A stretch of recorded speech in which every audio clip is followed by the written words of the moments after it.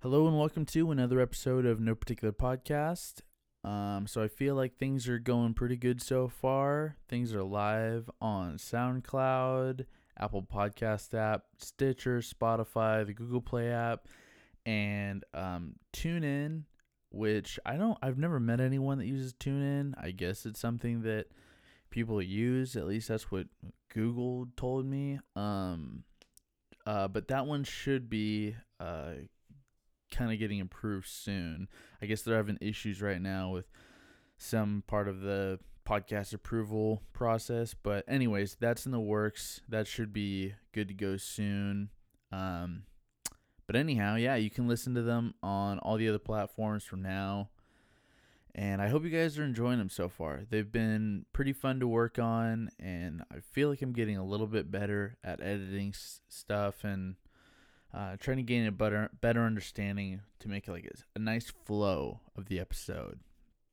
There's a little bit more to it than I thought there would be, and it definitely makes you build an appreciation for like listening to a nice podcast, someone that really took the time to make everything kind of flow nice and smoothly, sound great. If sound levels seem like they're off, I'm sorry. I'm trying to figure that out and hone it in. A lot of it I'm just kind of trying to do by ear for now until I hone in on that. But anyhow, I'm doing the best I can, learning while I go.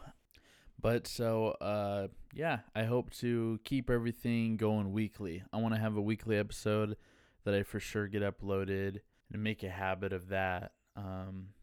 But it can be kind of hard sometimes with all the different variables in life with friends and family and school and work and this and that and yada yada yada. Anyhow, but I'm doing the best I can, and I don't want to disappoint. So if there's anything that I can do to make things better, like I said, let me know, because I want to just hone in on my skills, make it the best for you, make it the most enjoyable for you.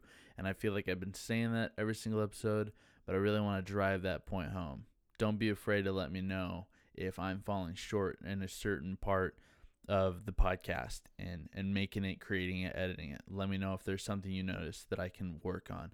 Anyhow, so this episode is with my friend Chris Friesen, who is a musician that has been working on music his whole life. His father was a music teacher, and he's been working on all kinds of instruments throughout his life and becoming a better musician, more knowledgeable. He's gone to school to study it, and he's been fully immersed in it for so long. He's got a lot of other stuff that he has going on, he's a regular job. That's how I met him. We both worked at this private golf course doing the kind of grounds crew stuff, and that's how I got to know him years ago. And we've stayed friends ever since. I've seen the challenges he's been faced with, and it's interesting. It's a cool lifestyle. It seems like it's a little bit stressful at times, but it seems very rewarding at times as well. And if you're an aspiring musician, somebody that's makes time to try and go to gigs and such like that, you'll probably really enjoy this episode and hear his point of view on what it's been like going through that ride. So, and also you can keep in mind as you listen to the intro and the outro music that Chris is actually the one that helped me. Well, actually, I didn't do a whole lot of that. I gave him ideas of what I wanted it to sound like and kind of give a vibe like, but he was the one that made all the sounds and changed everything, made it sound good. So he did it all himself, and I was blown away, and I appreciate him doing it for me. And I hope you guys like the intro and the outro music, because I love it, and I'm happy that Chris is able to help me out with that. But anyhow, I hope you guys enjoy the episode with Chris.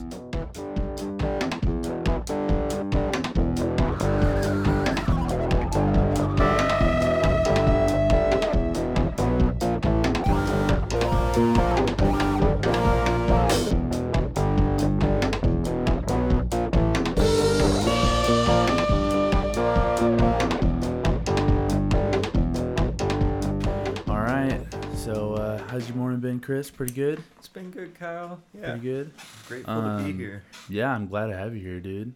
So I just kind of wanted to talk about your experience with like getting into music and everything, because it seems like it's just been like a lifelong thing that it's always been involved in your life, but Yeah. nothing that you've ever taken like crazy. Like it's never been like a frustration for you. Like I mean, I'm sure there's been challenges, but I've just never seen you be like so upset with yourself over like how certain things come out. And I've just been actually like, I don't think I've ever told you, but I've like kind of found you as an inspiration because of like how you go for things. But you like with all your different endeavors with other bands, it's never like you'll invest everything into one person, and if it doesn't go well, I've never seen you like buckle under pressure. It's kind of cool to see someone just be like, things happen. So I just kind of want to start back with like what kind of start, like what was your childhood like? What made you get into music? And So music was always around in my house. My dad is a music educator. He uses music within the church, so it was frequent. I mean, my dad would go to school and teach, and then he would come home and have private piano lessons in the house. So there was always an acoustic piano in the house. So I can remember pretty early there was like I started realizing that I could like organize notes together and start like putting a song together, to the sense that I could get back to the piano and play the same set of notes and then like add something to it, like, and that was pretty young. I want to say like maybe 4 or 5, somewhere right around in there. And then soon after that, my dad started trying to show me things on the piano. And as I aged, there was kind of that rub in between the father and son. And so like he ended up having one of his students teach me for a while. And so I studied with this woman for a bit. And then I kind of like, it was interesting because I wasn't very interested in the music that I was learning. A lot of times when you're studying piano as a kid, they give you a curriculum that has just a bunch of music that is basically trying to teach you fundamental ideas on the instrument, but it's not necessarily like engaging the students' ears or like getting them excited about what they're playing. yeah. And so I drifted from it, and then I was also in choir because my dad was a choir director. That was his way of educating in the public school district. And so like I started singing when I was in first grade, and I mean, I sang in choirs all the way through maybe 4 years of college. So yeah, it did start really early, man. I experimented with band a little bit in middle school. There was 1 year where I played saxophone, and that was kind of interesting just because I kind of had a rub with authority. Yeah. Like my band teacher and I didn't quite see eye to eye. I felt like he was insisting that like I record my practice, like log how much I'm practicing, and way more than I was interested in putting in. And so like I failed band, which is kind of hilarious. Yeah, it's kind of it's pretty funny considering. Yeah. So yeah. What instrument were you playing in band though? Yeah, alto saxophone. Oh, okay. Do you still ever try and dabble in that? Or? No, I don't own one, and I don't really enjoy the sound of it that much. It's not an instrument that I really like the sound of. Yeah. I mean, if they were a little cheaper, I might find myself interested in the tenor saxophone a little bit, but not really. I've got my hands full in places. I didn't realize how much those can cost, like saxophones and like trumpets and trombones. But oh yeah, I kind of saw it. Like I was walking around in like in a Guitar Center, and I like saw some of those different. I was like, whoa, those get pricey. Like fast. losing that would be like whoa. Yeah. I mean they run into thousands of dollars very easily. That's why it's so common to rent them. I mean, especially in the middle school and high school ages where kids are like experimenting and trying to figure out whether they really enjoy this or not. Yeah. So yeah, band didn't last very well. So I kept rocking through choir, and then high school came around. Yeah, so it was right around high school. My dad, there again, as a choir director, he had a vocal jazz ensemble, which means that there was like a drum set and a bass and a piano involved in accompanying the vocal group. And so his bass player had just graduated, and so he needed a bass player. So he brought home the school bass from the high school, which is this crazy. It's a Gibson. It's an SG bass, which is kind of, if you can kind of see Angus Young of AC/DC's like his guitar and then turn it into a bass guitar. That's basically what it was. Okay. Brought it home, and I played that for the summer before my freshman year in high school, and found myself pretty interested in it. Soon after, I started investing. Like I bought one of my own. And so, yeah, I was just playing in the vocal jazz ensemble for a couple of years. And in that, maybe the second year or so, there was a drummer. His name was Aaron Troxel. He was a year younger than I. And, we found ourselves kind of hanging out after the vocal jazz group to just kind of improvise and like make music up on our own. And soon enough, we kind of found ourselves writing music, kind of composing our own tunes. Then we had a friend of ours that played guitar, Gabe Hillhouse, and so 3 of us had a group. Then sure enough, Aaron's little brother started playing some lead. So yeah, we had a little quartet. Wow. By, I don't know, maybe my sophomore year. And so there were a couple of years that went by where I basically lived at Aaron's house. During the summer, we would just spend our time playing music. So a lot of it was us trying to teach each other. It's especially as a rhythm section. Bass players and drummers kind of have to like be inside of each other's head in order to make it work. Yeah. So there was a lot of time. It took a lot of time being shared together in order to get to the point where that was feeling really solid. And that was the first time either of us had really experienced that relationship. So yeah, fast forward senior year, there was a Battle of the Bands hosted in Portland. Okay. At the Roseland Theater. What time? Like what year is this? 2004. Oh, okay. Yeah, I think is where it was at. It was either junior or senior year. I think it was 2004. So I'd been playing for like 3 years at that point. We had a book of tunes that we were pretty excited about, and so we decided to enter into this this Battle of the Bands. It was interesting because like they had like a meeting once you got approved. Basically, I think you had to like send in a demo. Oh, okay. And then like they had all these bands meet up in one building, and they kind of went through the ground rules for the competition. We had to sell our own tickets, which was a pain. You don't see that very often. Yeah. So we had to sell our own tickets, and then and then there were like 3 tiers, first, second, and third place, and you could either exchange your reward for studio time or for cold cash. And so we ended up selling all of our tickets and asking for more, and sold more of them. It was cool. We had like a bunch of people in our school that were super supportive. There were people making like custom band t-shirts and banners and stuff. Wow, that's pretty cool. It was really special, man. Yeah. It was really neat.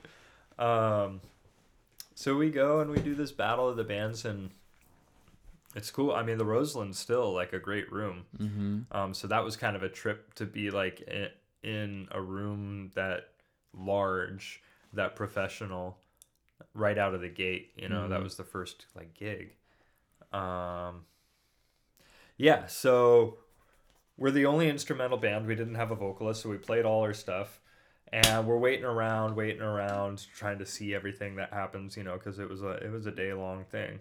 And it gets to the end, and they're like, and they're getting to the point where they're announcing the 3. And so they announce third place, not us, second place, not us. And at that point, we kind of like wrote it off. It's like, okay, well, and sure enough, like we're walking out of the balcony, and like we're called Alchemy first place, and we're like, what? It was just like this rush of emotion and surprise, like stellar sensation. And then we end up getting paid like $300 a man to play for 25 minutes. And so it was like, wow, like in high school making $300 in half an hour while having the best time of my life. Yeah. It was like, okay, I'm hooked. Like, Yeah. this is what I want to do. You know, Yeah. I probably didn't realize the intensity of what I was addicted to at that point. But yeah, that was kind of like the start of me taking it seriously. Was that night.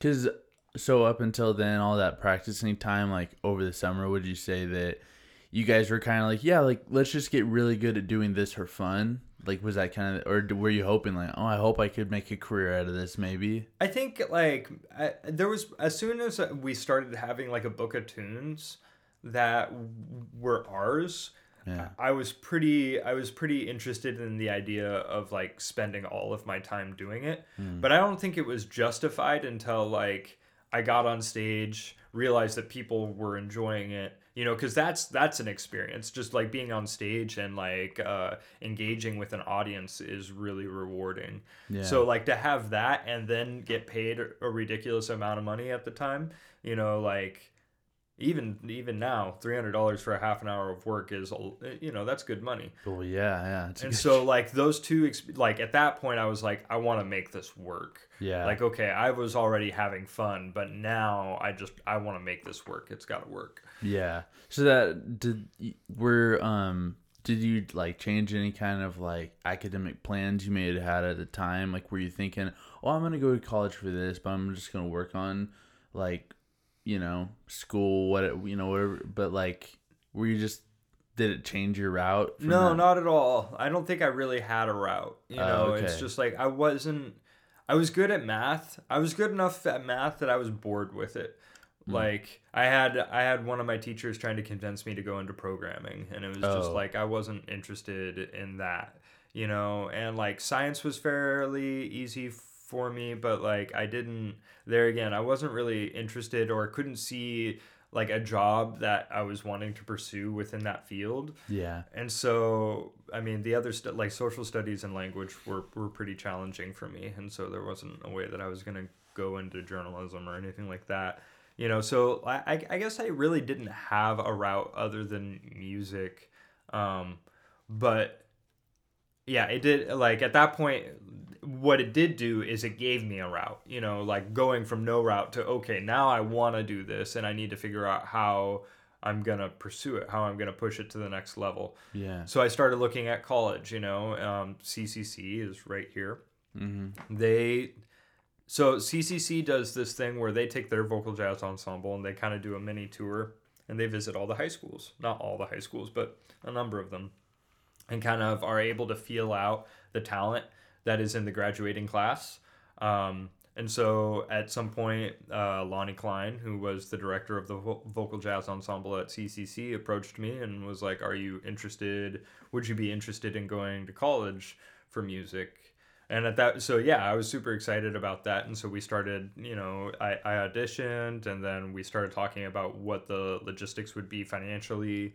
And I mean, they basically paid a full ride for me to go there. Like I had to pay credit fees basically. Oh, that's not bad though. No, yeah, basically I got to pay credit fees the entire time I was there for as long as I wanted.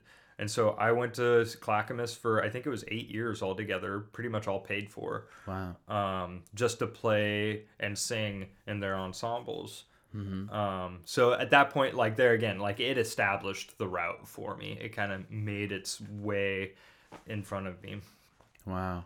And so the 8 years you were there, were you just taking all kinds of other like music courses and such, or? Yeah, that was what was really neat about that place is, I mean, I was really dedicated to the vocal jazz group and the classical chamber choir, just because that's how I was fulfilling my ride, you know. But outside of that, I basically took all of the theory courses that were available on like composition, classical, like a lot of that stuff focuses on the Baroque era. You know, you hear about like J.S.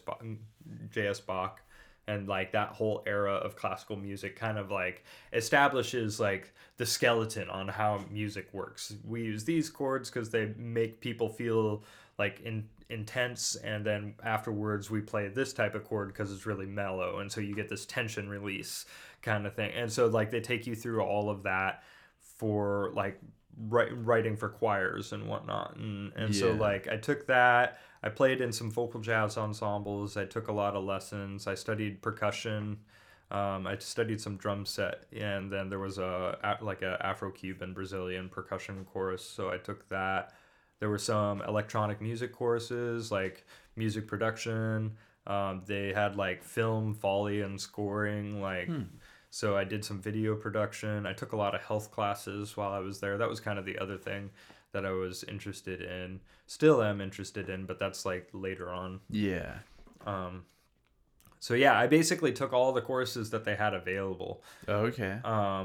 And just like tried to develop my craft and build a network. That was the other thing, is like a lot of the people that I met at CCC I still interact with. I think that's maybe the most valuable thing that I got from college was the network of people. The skill, I mean, I developed a lot of skill and understanding while I was there, but more so just like the network of people all being condensed into a passion. You know, it's like everybody that I was surrounded with was either involved in the theater or the music scene. Yeah. You know, it's like they had an entire building developed for the arts. And so I just spent all of my time there. That, and then there was a private music academy that I went to in Portland for a couple of years, and towards the end of my career at CCC. Okay. And were you learning and focusing on there that you couldn't at TCC?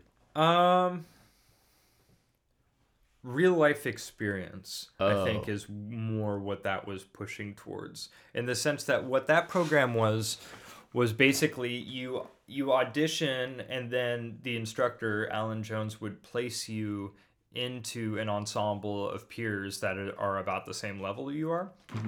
And then basically, in order to graduate the program, he would have you release a record. So you had to go from like composing tunes, rehearsing, booking studio time, recording the album, doing all the artwork, publishing, copywriting, and then like shows. Wow. You know, so like that was basically the program. So it was like an intro into music business and just like how to work with people. You know, bands are like marriages. They're really intense relationships, because you kind of have to be able to predict each other. Yeah. Right? And then you have to deal with each other, you know, because like this thing doesn't work unless we're all working together. Yeah. And as soon as like there's bad vibes amongst the band, it usually doesn't last much longer. Yeah, it seems like even with the real famous bands, like if they fall, like they fall hard and they fall apart, you know, just like, all right, we're getting as far away from each other as possible, you know? Totally. Did it kind of help you to build an appreciation for, you know, famous groups? Like one of the ones that kind of blows me away is the Red Hot Chili Peppers. Yeah. I didn't realize how long they've been together and Yeah. how long they've all worked together. Totally. It's just pretty crazy to like be able to be with like, you know, a handful of other guys for so long, all the time, traveling all over the place, working on things, having to go through deals together and stuff. It just seems like it'd be kind of crazy, kind of stressful, but it's cool. Yeah, I mean, it is. It's really cool because like you're developing a bond with individuals, right? And so now you have these like best friends that you're hanging out with. But on the other hand, you're dealing with like not a lot of money, you know, because the industry is kind of flopping. You know, there isn't a whole lot of money in the industry. Yeah. And so like now you've got these like ambitious goals that require monetary support, and you're like working your butt off in order to get the monetary support. You know, and then like not only that, you're trying to like save a portion of it so that you can do the next thing with it. So yeah, you're dealing with money problems, and then like whatever, you know, all of their relationships are, you know, it's like in most of my bands I have a pretty clear understanding of where all their romantic relationships lie. Yeah. You know, so I'm dealing with their partners, which is, you know, it's a double-edged sword. I love all of them, you know, and some of them are a little bit trickier to navigate than others. Yeah. You know, so it's like money issues, then romance, and then on top of that, like whatever touring stress traveling isn't easy, and like a lot of times there isn't a whole lot of sleep and the food isn't very good, and so you're like like slightly malnourished and like sleep deprived, and trying to like open up your heart and be vulnerable on stage with the music, and so all those things lead to some pretty intense chemistry. Yeah. It can be challenging, man. Mm-hmm. So, when did you kind of start getting into like groups, like playing with groups? I mean, would you say that would you guys recall it Alchemy? Yeah, that was the name of the group. Were you guys together a while after that? Yeah, I mean, we played for. It's interesting. We played for maybe 3 years altogether. Oh, okay. Once I started going to college, there were some like interpersonal relationship issues that happened. It's funny because one of our guitarists started playing with different substances. Okay. And so we kind of like, Aaron and I were pretty clean at that point. Like, and so we were like, wait. Like so, trying to gain inspiration for it, or just for fun? No, I think it was just the party scene. Oh, okay. It was just like he was partying, and so like we went to go play a gig once, and he was like inebriated to the point that we were worried about him. Oh, okay. And so it was just like that was a really kind of scary moment. Mm-hmm.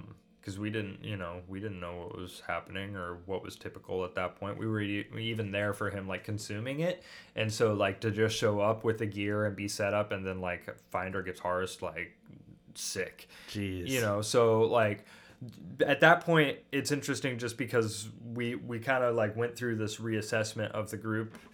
And then it kind of flip-flopped, the guitarist that consumed substances went clean, and then Aaron and I started dabbling in substances. So, like, there was this whole, like, we were out of phase with each other. And, like, right around there is when it pretty much dissolved. Oh, okay. Just because I think our priorities, like, our spiritual priorities were shifting. Okay. And so yeah, it didn't last long, but so right around there, I was in college, and so I was focusing really hard on that. Man, just Craigslisting and like playing in groups that way, and playing in groups with musicians around the school. I mean, I would say that I started late high school and I haven't really stopped. Yeah. It's just been constant since. Yeah. It fluctuates. I mean, certain years I'm playing with a lot more groups than others. It really depends on how busy they are. There have been summers where I've been working with 12 bands at a time, and then other summers where I've worked with just one band at a time. Yeah. Just depending on how busy they're keeping me. Yeah. So yeah. That's crazy. Is that like a whole, I mean, is it pretty easy to be able to play with, that many?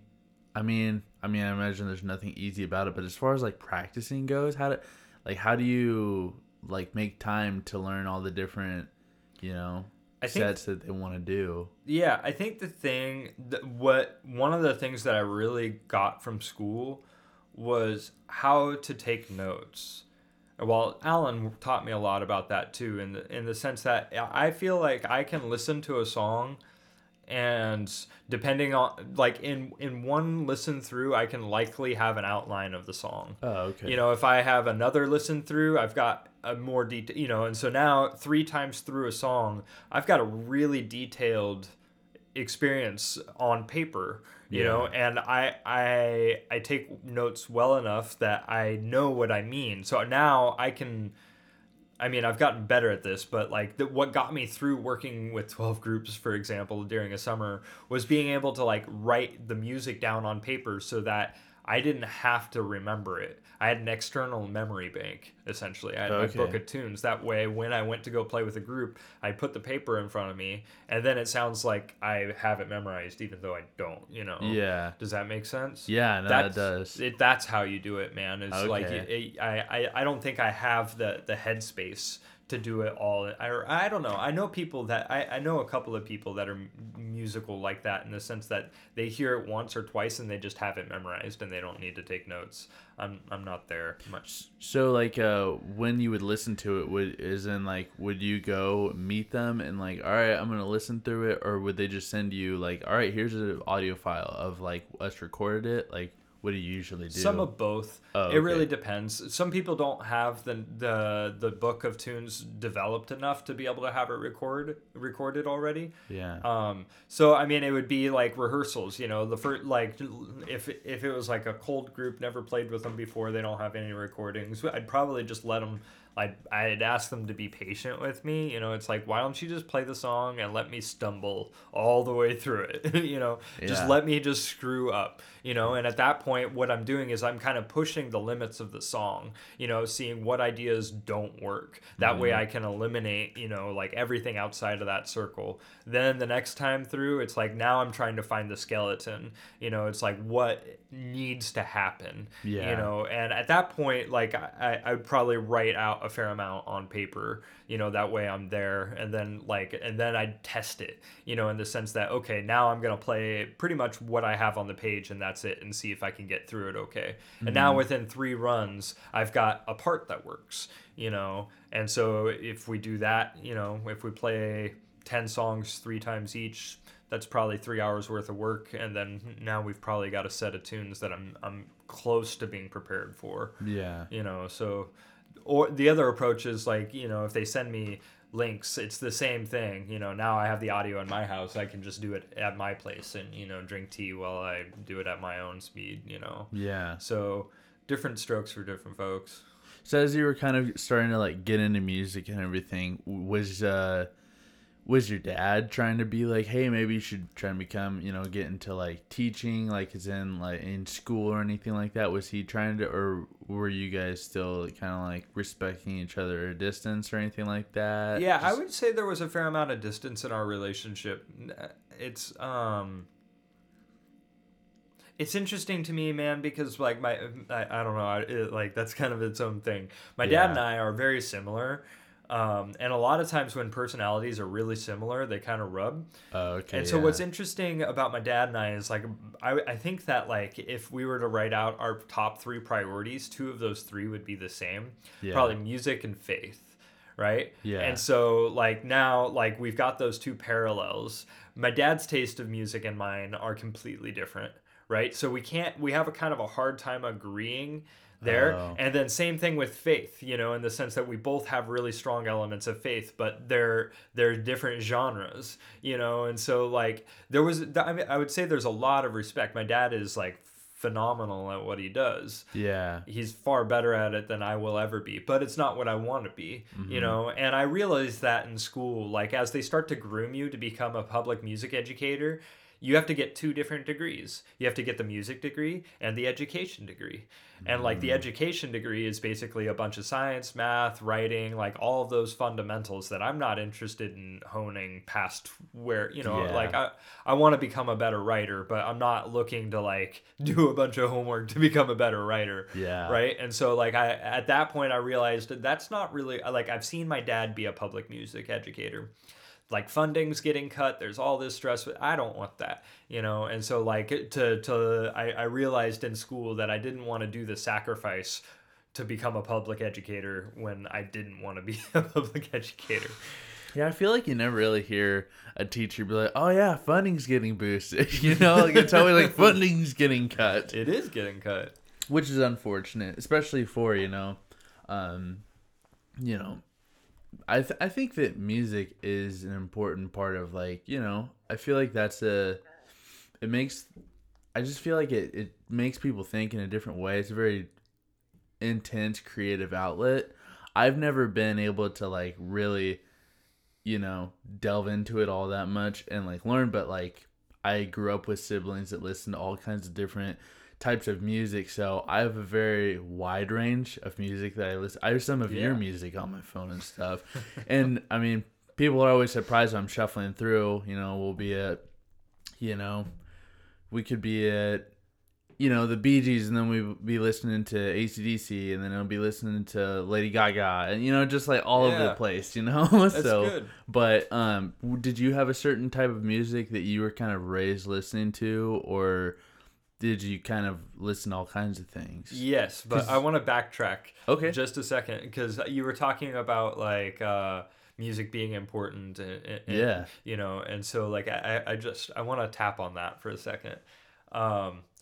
I think music is really important in a number of different ways. For one, like learning to read music is really good for your mind's Yeah. like your brain health, in the Mm-hmm. sense that it's good for your neuroplasticity. It Yeah. engages all four quadrants of your brain simultaneously. Yeah. So like the act of reading music is good for you. Yeah. The act of creating music can be good for you on any number of ways. Even if you have no musical experience at all, just sitting at a piano and like experimenting and trying to like express yourself is good medicine, and that doesn't have to be for anybody but you, right? You Mm-hmm. don't have to play with anybody, you don't have to perform for anybody, so that's important. Listening to music is really important. Even if you have no like musical constructs in your mind at all, you can listen to a song and emote with it, right? And so even just listening to music is really important. Yeah. And so I feel like, you know, that's one thing that's kind of scary about the arts getting cut, is like, and I think the same thing goes for painting or pottery, ceramics, like sculpture. Like self-expression is important. It's how we kind of stay safe in a society, in the sense that like I can create something that sounds really angry, and that's going to be okay. Like I'm going to like I'm not going to hurt anybody by doing that. And so like Mm-hmm. if I'm frustrated with something, that's a really safe outlet. And I don't feel like we're being educated, or there isn't much financial support in educating people on how to emote safely. I think that's part of this whole PC thing too. You know, Yeah. in the sense that like it's really hard to feel comfortable emoting to people because our vocabularies are so sensitive, in the sense that the words that are safe to use are constantly changing. And so when we try to describe something, we try to articulate it with the words that we have, and then we find out that those words aren't appropriate, and then people get upset, and it's just like there's that's an issue right now, is self-expression. And so like I feel like if there's there again, that's like music is really important. Yeah, no, for sure. I was listening to a podcast where a guy was talking about how growing up his parents made him learn piano, like playing piano and everything, classical piano. And he said that, growing up he didn't really value it until he was a little bit older and could see all the different ways that it didn't help him just to understand music, but it was helping him to learn other things in life. He would just kind of had a more creative way of retaining information that he was gaining. Yeah. And it's kind of just talking about the true importance of, learning something like that, learning something like musically, just getting challenged like that as a kid. And I wish I would have been able to do that. Like, it would have been a door for me, but I feel like it definitely isn't a door that should be closed for people. Like, it shouldn't be something that gets cut, Yeah. I feel like that's something that's pretty important. Yeah. But Yeah, I mean it helps with language learning, it helps yeah, with any number of different things. It's I feel like a lot of times, like for me, what I learning in general, I'm trying to get really good at learning. yeah, I want to be able to learn something very thoroughly as quickly as possible.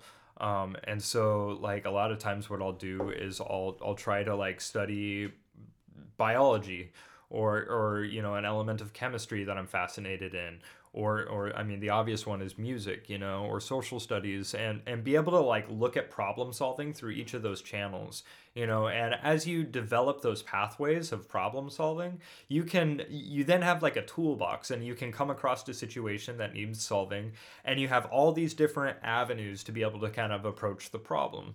If I were a musician, how would I think about this? If I were a mycologist, how would I think about this? If I yeah, was like a maintenance guy, how would I think about that? And so it's just like, there again, like music is just another pathway for problem solving. yeah. And it's, yeah, I think that it's valuable. That's all.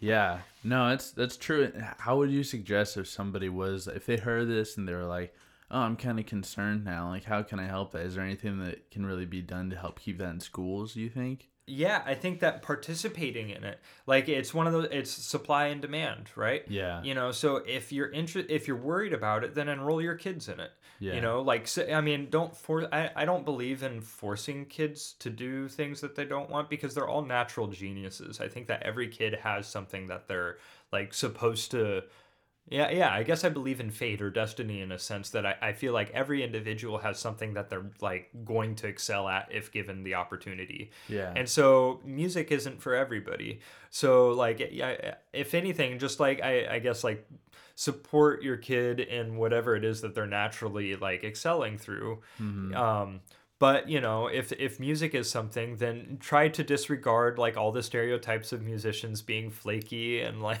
Yeah. you know, and let them experience music. You know, there's plenty of programs outside of the public. That's what's interesting right now is like I guess I'm a fruit of that. You know, the public school sector is cutting away music, and now there's all these private enterprises that are developing for public or yeah for education for music for youth. Yeah.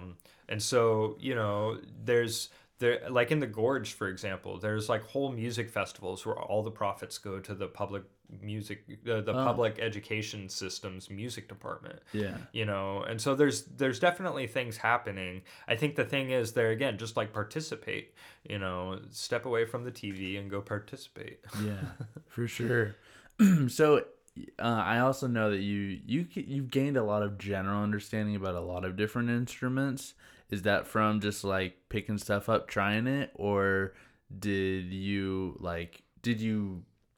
seek out like I want to learn kind of how to play, I want to get better at this, and so I'm going to go make time to sit down and try that. There were a number of different facets to it. I remember being encouraged fairly early. uh, Music is a language, right? And so if I can learn to speak the language on one instrument, like I start to develop a vocabulary and grammar, phrasing, like all those things that language do on that instrument. Now, just because I move over to an instrument doesn't mean that I lose any of those concepts. It just means that like geographically on the instrument, my fingers have to do different things in order to communicate those same ideas, Yeah. right? So now it means that there again, just like I talked about the different pathways through like thinking about it as a mechanic or thinking about it as a mycologist or a biologist, you know, I can problem solve in music thinking about it as a bass player, thinking about it as a guitar player, thinking about it as a keyboardist, as a vocalist, as a drummer, you know. And so like all those perspectives make me more valuable and they enrich my perspective on each of the others. As I study the drums, I understand how to be a better bass player because now I'm thinking like a drummer, you know. And so I was encouraged really, you know, in fairly early in my music education to explore other instruments. So that was one element of it. For two, I started recording fairly early. And so like I didn't have a bunch of people that were really interested in helping me write my own songs. Mm. So like I started learning how to play guitar so that I could record guitar on my own songs. So Yeah. as a recording artist, I was like encouraged to start learning other instruments. And then as an educator, you know, like that's kind of my bread and butter right now is like educating people on music. And so I mean like I am a bass player as an entertainer, you know, like I play bass for most of my ensembles. Mm-hmm. I have like one bass student right now out of the 40 students that I have. Oh, really? Yeah, which is just kind of ironic that the instrument that I've spent the most hours mastering is the one that I teach the least. Yeah. There aren't a lot of kids that want to be bass players because it's the foundation of the house. You know, it's one of the more important things in the sense that like if you don't have the foundation, if you don't have a sturdy foundation, the house isn't going to last very long. It doesn't matter how pretty it is, Yeah. right? But there aren't a lot of kids that go into music with the foresight of like I want to be the foundation of the house. Yeah. You know?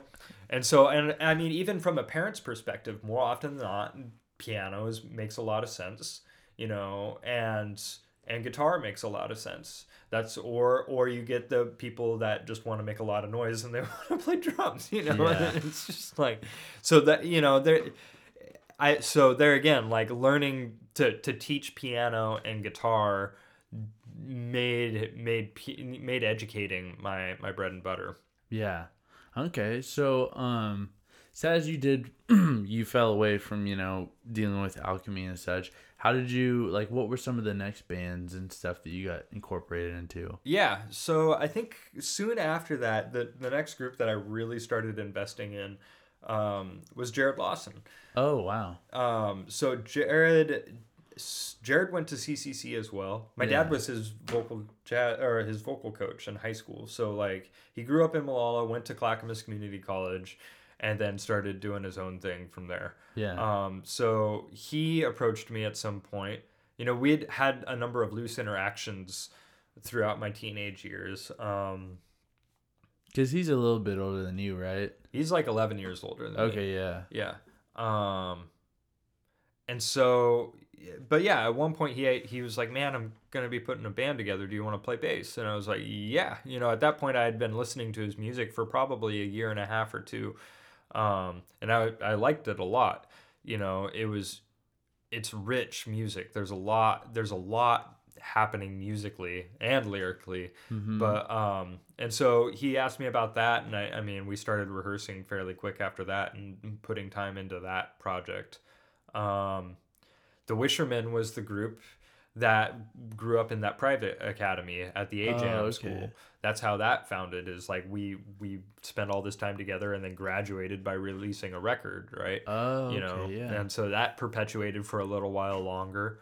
I'm trying to think. I mean, like in that point, there was like a Roomba band, so we were playing like Hispanic weddings Yeah. and doing that kind of thing, learning those tunes, learning to read those charts, get those feels together. Will started happening somewhere around there. Will Kinky and I play together a lot. We've worked together for about 7 years now.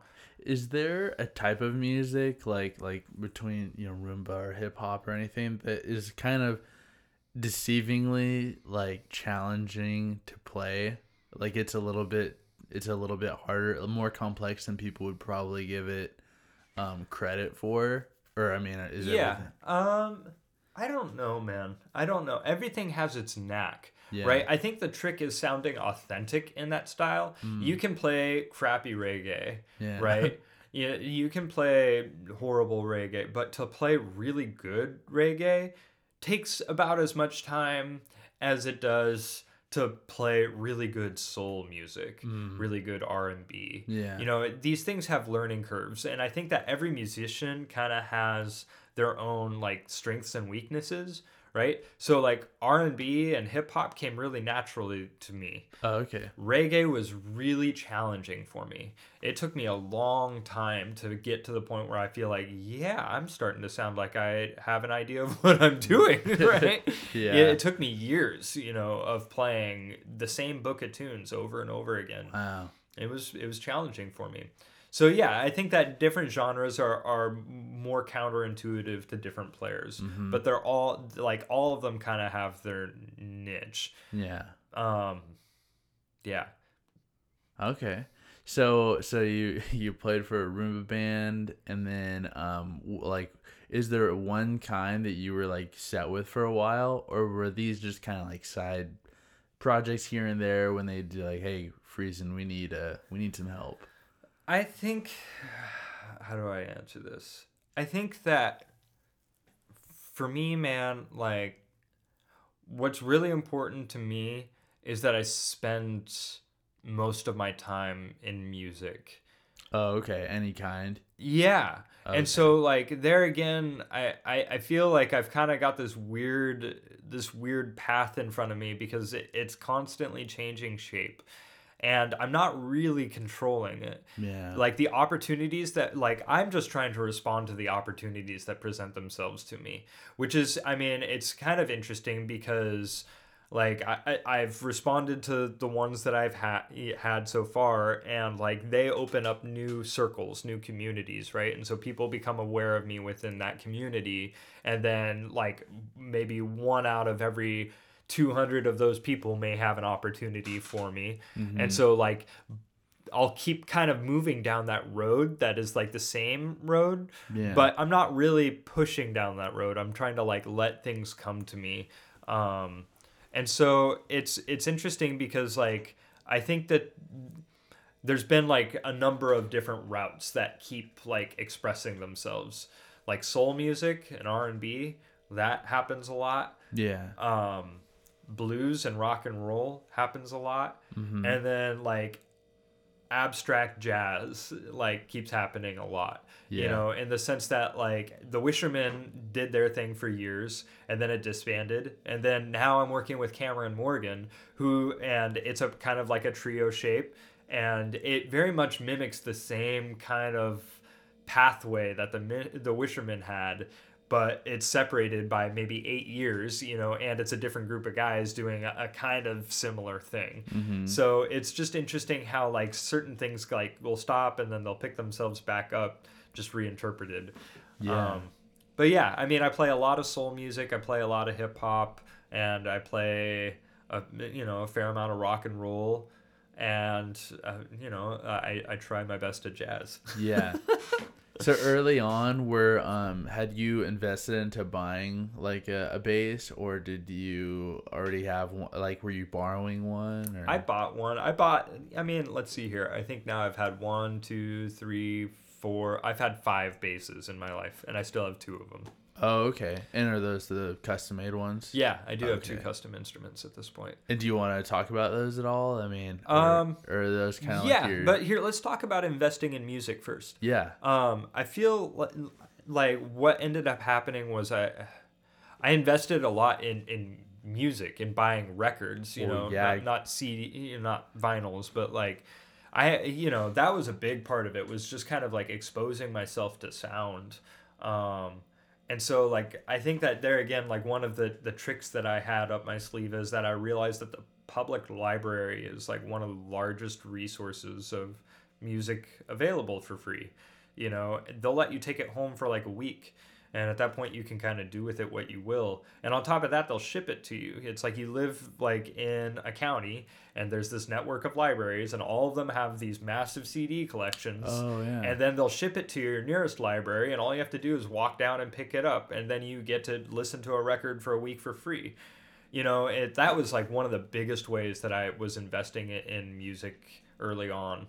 I think that that's something that's dying too, man. Talking about the industry flopping is like, there aren't many people that are buying music anymore. They pay for music services, but they aren't really buying music. Like an album as a whole? I'm not even talking about the physical product, but an album okay. as a whole. Yeah. You know, in the sense that like I'm listening to this album right now. Yeah. You know, or I just bought this record right now. Like I don't even need you to like buy a CD. To be honest, I'm pretty against it because like realistically I like the idea of not having a lot of possessions. And like so if I were to have just a massive collection of vinyl, like it would be really hard to move that or store that. So that doesn't appeal to me at all. But the idea of like buying a record and listening to a story, because like a lot of times these artists are trying to package something for you to listen to from front to back. Yeah. You know, and like we're in the habit now of just taking the excerpt out of the middle that we like and doing that, you know. And so I don't know. I would that's one thing, like it talking about like supporting music. If you're gonna support music, like spend some money on an album. You know, like my favorite way right now is Bandcamp, in the sense that they have this way of like demoing albums to you, you know, and you can kind of listen to what's selling well right now, and then you can buy it, and it's all digital, so you don't have to store anything. But like you get to listen to artists and their whole story, right? Rather than just like listening to one song here and one song there. I don't know. I think that maybe there again, like sometimes patience pays off, because if you listen to something through enough times, you start to get an image for it in your mind. Like you start to understand the whole presentation, and then there's some value to that hour experience in comparison to the 3-minute experience. Yeah.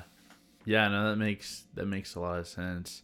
It's kind of interesting listening to it is really interesting like when I heard some like songs as a kid or whatever, I just think like, oh, this sounds good, until, you know, maybe like learning about the artists themselves. Like I never knew until recently that Tears in Heaven was written about, you know, his son that died, you know, and I just like, oh, it makes it heavy to listen to. Totally. It gives it context. Yeah. And so like it is interesting, like when you gain like I listened to an interview of like Sturgill Simpson, and I heard him talking about some of his records, and one of them kind of he written while he was kind of struggling living in Seattle, Washington.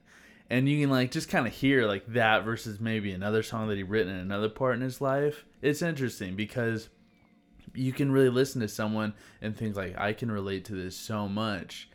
And then you can listen to another one that's totally different person and like, I can listen, it's just interesting to be able to relate to somebody that you don't know, but you get to listen to a part of their life, embodied in a 3-minute song or something like that. That's the magic, man. I feel like people are drawn to music, and sometimes they have a hard time articulating it. Yeah. They can maybe say that it feels good, but like, why does it feel good? You start to like explore that, and it gets kind of hairy. It's kind of hard to articulate why music is so important. But I think you're touching on it, man. It's magic in the sense that you can listen to a stranger's story, and like, even if it's not directly what they're talking about, like, say I'm talking about depression because of let's say because I lost my mother, for example, like, thankfully I haven't lost my mother. Yeah. But like, you may pick that up as like a loved one, like a romantic partner, and just because we miscommunicated doesn't mean that your experience isn't valid. Yeah. Right? That's what's magical about it, is the fact that you can reinterpret something that I've expressed, and it can have this whole significance to you that I didn't intend at all. Yeah. And both experiences are validated by that. Yeah. It's really, it's like alchemy. Mm-hmm. Yeah, no, it's true. I think it's really funny to listen to some of the stuff that was written in like the 60s and 70s.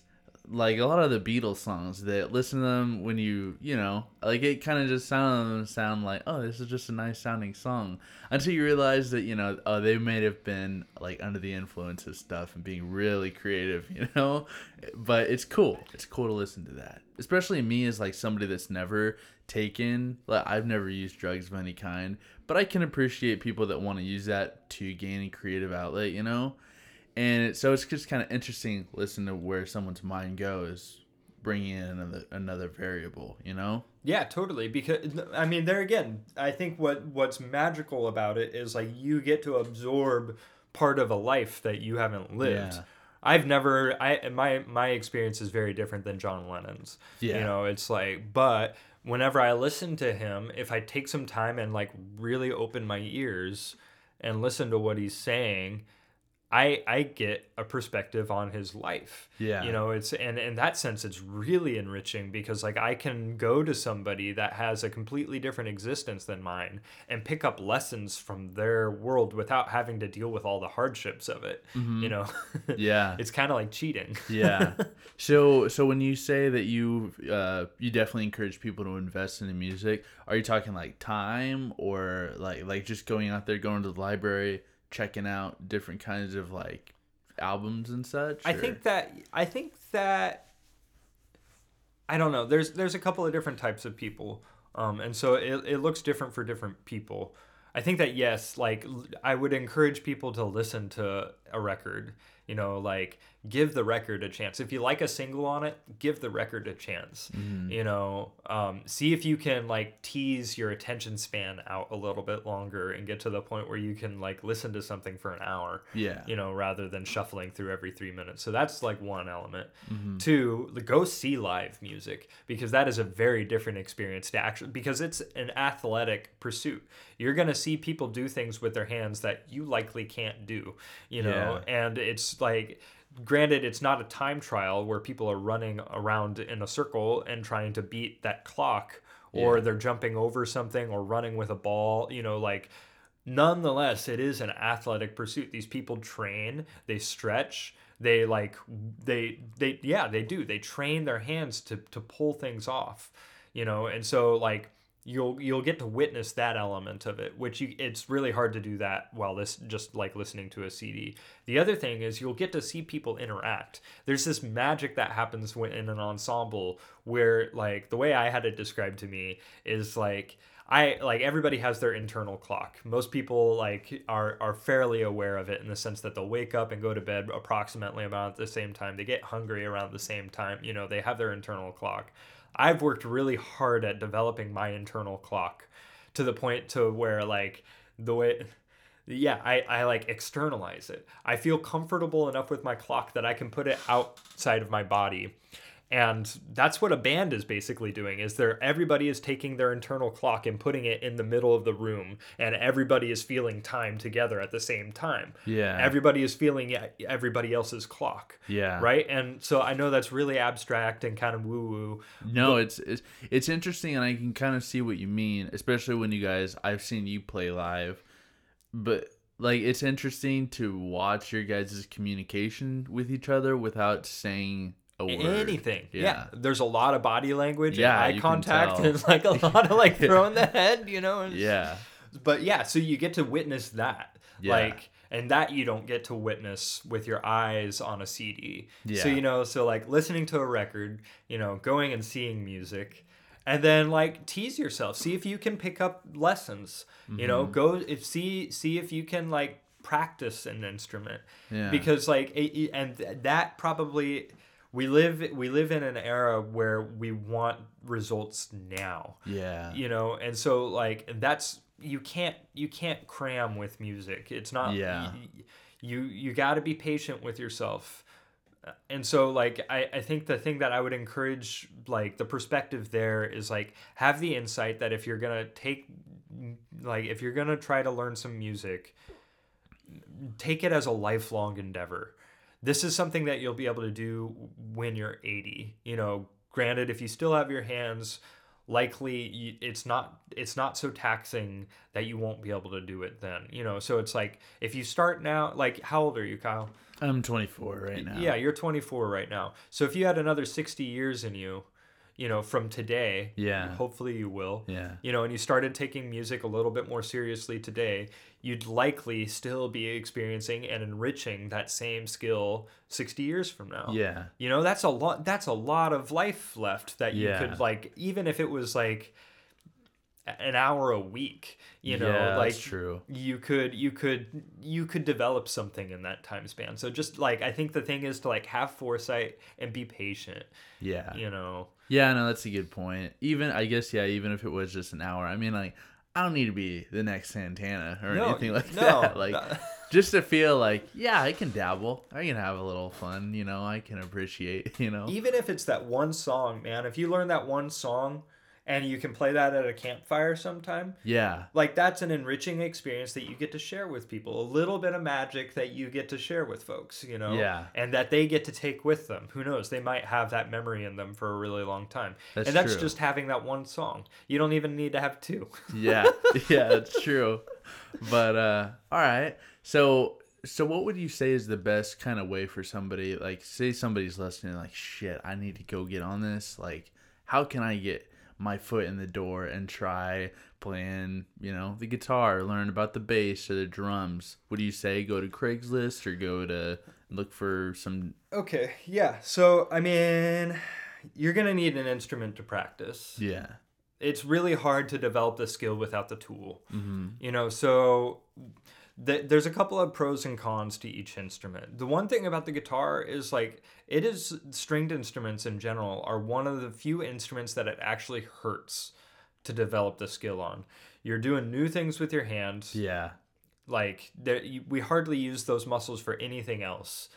Like they're pretty much unique to the guitar. Yeah. That and handwriting, those are they share a lot of the same muscle structures. But just like, some of the ways that you'll bend your fingers. The weird. Strings are wound. Yeah. Right? And so anytime you slide up the string, you're shaving skin off. Yeah. Right? And so it takes time it's not just like time, like months. It takes hours. Like you have to put in enough hours on the instrument to where your skin adapts to dealing with those strings. And like that period of time, like however quickly you put those hours in, and there again, the more condensed those experiences are, the quicker you build the calluses. Yeah. Then it will stop hurting. Yeah. Right? So it's like that's the one thing about the guitar, I feel, and it's kind of visually tricky to look at. Yeah. It's like there aren't a lot of roadmaps on it. It's just you're kind of looking at this enigma. Yeah, no, looking at like a cluster of strings, and it's just crazy when you watch, anyone that's really experienced play, Santana or Stevie Ray Vaughan or whoever, and just watching them just change their fingers over the string so controlled, not even really looking at it or thinking about it. Right. It's just crazy. Like, it just kind of blows your mind as somebody that doesn't really play, you know? Right. And it just seems like, man, how did he get there? Lots of time. Yeah. Yeah. So I mean, that's kind of the one tricky thing about the stringed instruments. Piano it doesn't hurt to play. Yeah. You know, it's just like you have to be a little bit more flexible with all 10 of your fingers. Yeah. You know, it doesn't, and it's a lot, the visual pattern is a lot more recognizable on the keyboard than the guitar. So the learning curve on the piano is a little bit easier than the guitar. So that's the one thing I'd preface there. Drums are loud and expensive. Those are the main obstacles there. Coordination is the thing too, but you know, like they're loud, big, and expensive. Yeah.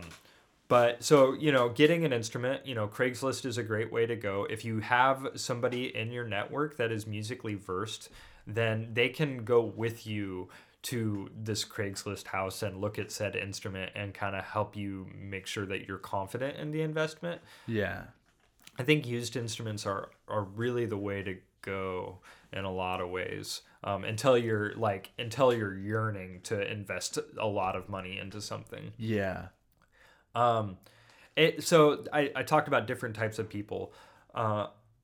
I'd consider myself a bit of an autodidact. Like I like to teach myself, and I've gotten pretty good at learning how to keep myself accountable to learn something. But that's not everybody. So like I haven't taken any guitar lessons. But I can play the guitar. Yeah. That's not everybody's route, you know. So like if you are that type of person, then there's so many resources on the internet for free that if you just take the time to like browse a little bit, it's kind of like podcasting in the sense that like what I tend to do when I find a podcast to find a podcast that I want to listen to is like I'll find somebody that I really like Paul Stamets is somebody that I really admire, and so I'll search his name, and then there's like 20 different people that have interviewed Paul Stamets, and out of those 20 that I've listened to, maybe there's one or two that I really like how they approached the interview, and at that point I'll just listen to dude, you know. It's like I'll see who else he's interviewed, right? And so now I kind of have a channel that I'm interested in. Music lessons are the same way. There's thousands of people describing the major scale, but if you can find one or two people that describe it really well in a way that you understand, then keep cruising with that guy. Now you two, like, it's a virtual relationship, but you've got an understanding of each other, right? And so now, likely, if he explains the major scale in a way that you really understand, he'll likely describe more complicated things in the same avenue that you understand. Yeah. So I think the trick is finding somebody that you can relate to and understand. Yeah. You know, if you want somebody to help keep you accountable, you know, because that's kind of the tricky thing about teaching yourself is being accountable to yourself. Then that's where the instructor comes in. Yeah. You know, find an instructor. You know, and there again, I think the thing is be patient. You got to find somebody that communicates like you do. You know, and give them a chance too. You may not know within the first lesson whether he's or she is the person for you. Yeah. You know, so give it a couple tries. And then if it's not working, then try somebody else. There's lots of people trying to teach music. Yeah, I feel like there's a lot of different, like my brother, like he learned guitar just by himself. He bought like some little book, you know, just some little that showed different, Yeah. You know, all that stuff, and he kind of just taught himself because he didn't really like going to like courses, you know, and stuff. Didn't like going to class, so Yeah. he just taught himself. I feel like a lot of people can do that, but then there's some other people that like want to gain insight from somebody as they go. I think the thing is that the other thing to be really clear about is what are your goals, right? You were talking about not having to be Carlos Santana, right? And so like if you can have a clear vision of what your musical goals are, you know, like I want to play 3 songs around a campfire, right? You know, say that's your goal. That is a very different like learning process than wanting to be Santana, right? Very, very different. And so like a book is strict in the sense that it's setting your musical goals for you, right? It's like, I'm going to teach you to do this, and whether you like it or not, that's what this book is going to do, you know. Whereas with a teacher, the value is like, you can go in and express your musical goals, and then they can shape a curriculum to your musical goals and get you to where you want to be a lot quicker. Yeah. So that, like, investment wise, there's a lot more, like, you get a lot more for your time that you put in, because they're like directly helping you to where you want to be. Yeah. So I think, like, but that can only happen if you have a clear vision of what your goals are, what it is that you want music to be for you. Okay.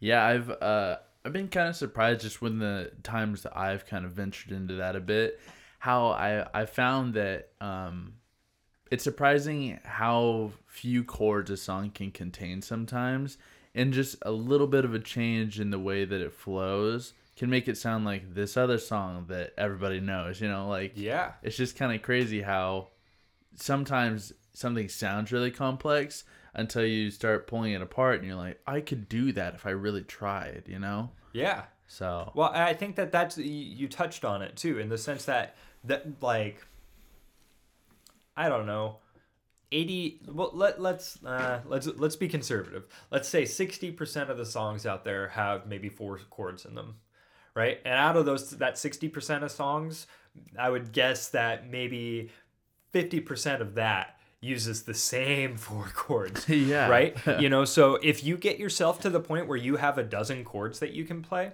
and you're feeling like you can move between them fluidly, Yeah. you have hundreds of songs at your disposal at that point. Yeah. It's just a matter of you memorizing them and memorizing the words if you're wanting to sing along to them. You know, that's the tricky part, is the lyrics at that point, because each of those songs have different lyrics, right? Just Yeah. because they share chords doesn't mean they share words. Yeah, for sure. But yeah, I think that you're right in the sense that I think that a lot of times the investment is less than we think it is. The hard part is just that first obstacle, getting to the point where you can move between a couple of chords fluidly. Yeah. Once you have that idea down, then it's kind of like wide open at that point. Yeah. Yes, because so if you learn like a handful of chords and you mix and match those and, you know, develop different timings with them and all that, you could actually know quite a few different like songs, Yeah, I guess, totally. you know, which is pretty cool. And I think that sometimes somebody that isn't, you know, they haven't tried yet, they kind of don't see that, you know. But then when you know about that, you're like, I could do that, I guess. Like if I spent, you know, $150 on a secondhand guitar, I just developed, you know, learned a chord like every 2 weeks or so, just hammered away at a chord, you know, eventually you could be playing some songs, you know. Well, yeah, if we're saying a handful of chords and you learn a chord a month, Yeah. so that's 12 chords in a year, Yeah. right? At that point, you have like you've achieved the goal that we just talked about. You've got 100 songs at your disposal at that point with those 12 chords.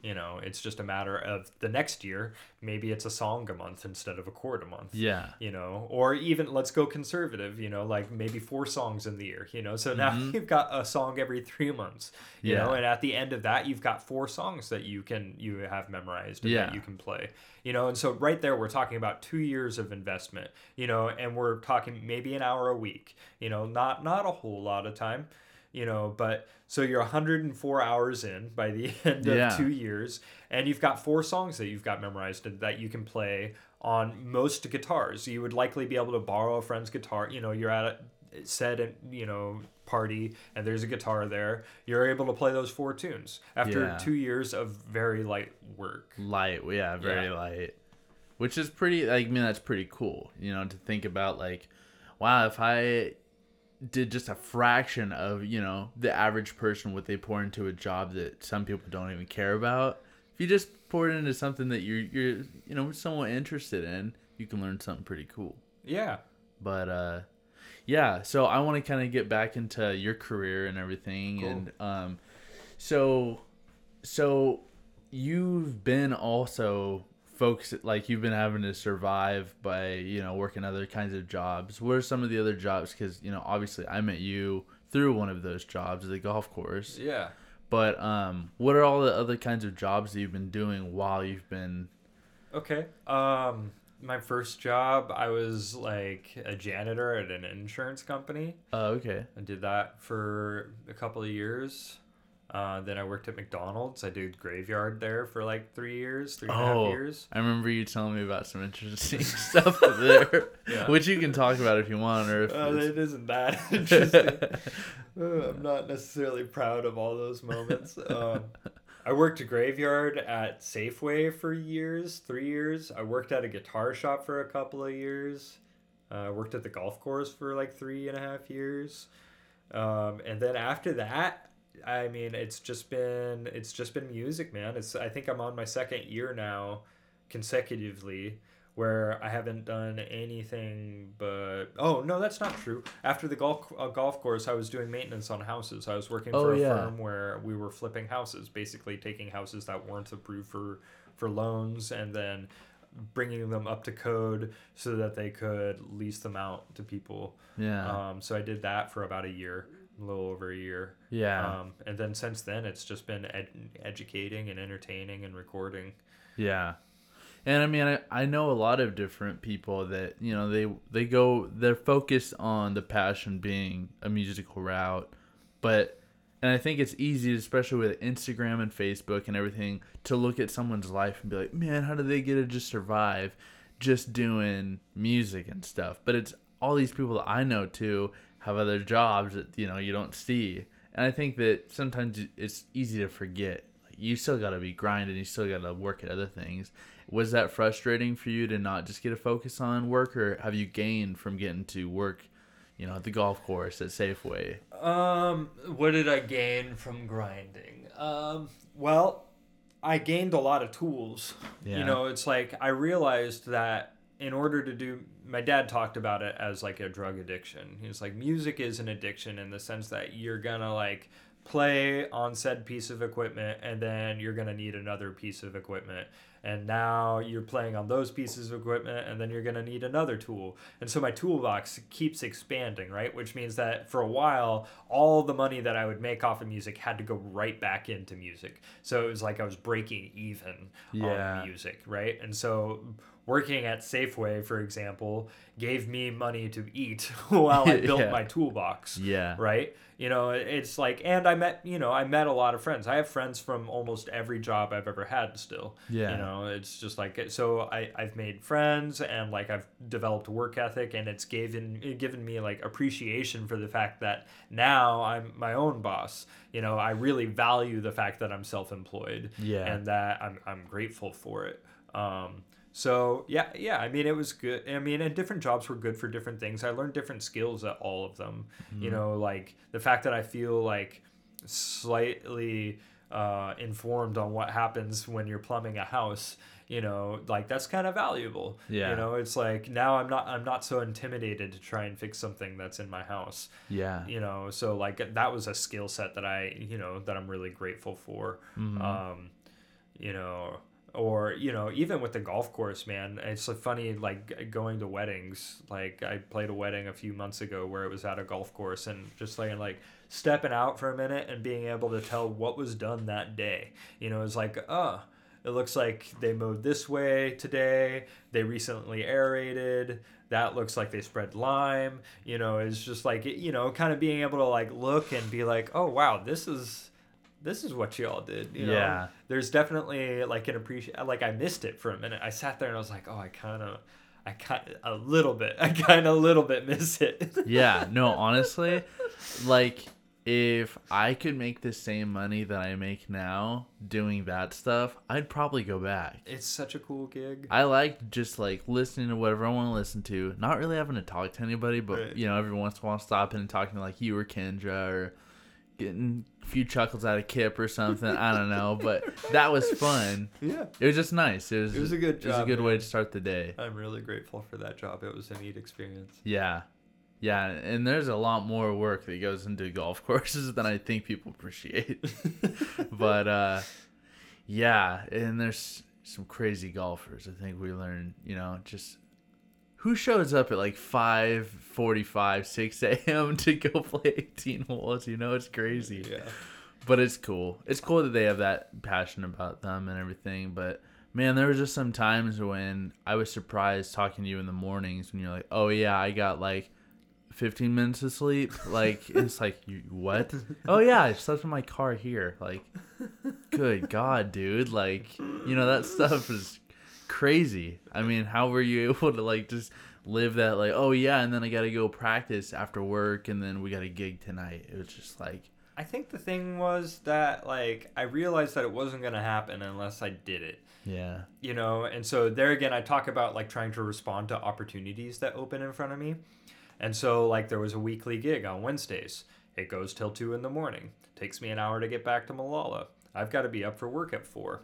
Now we're talking about me sleeping for an hour once a week, in order to pull that off.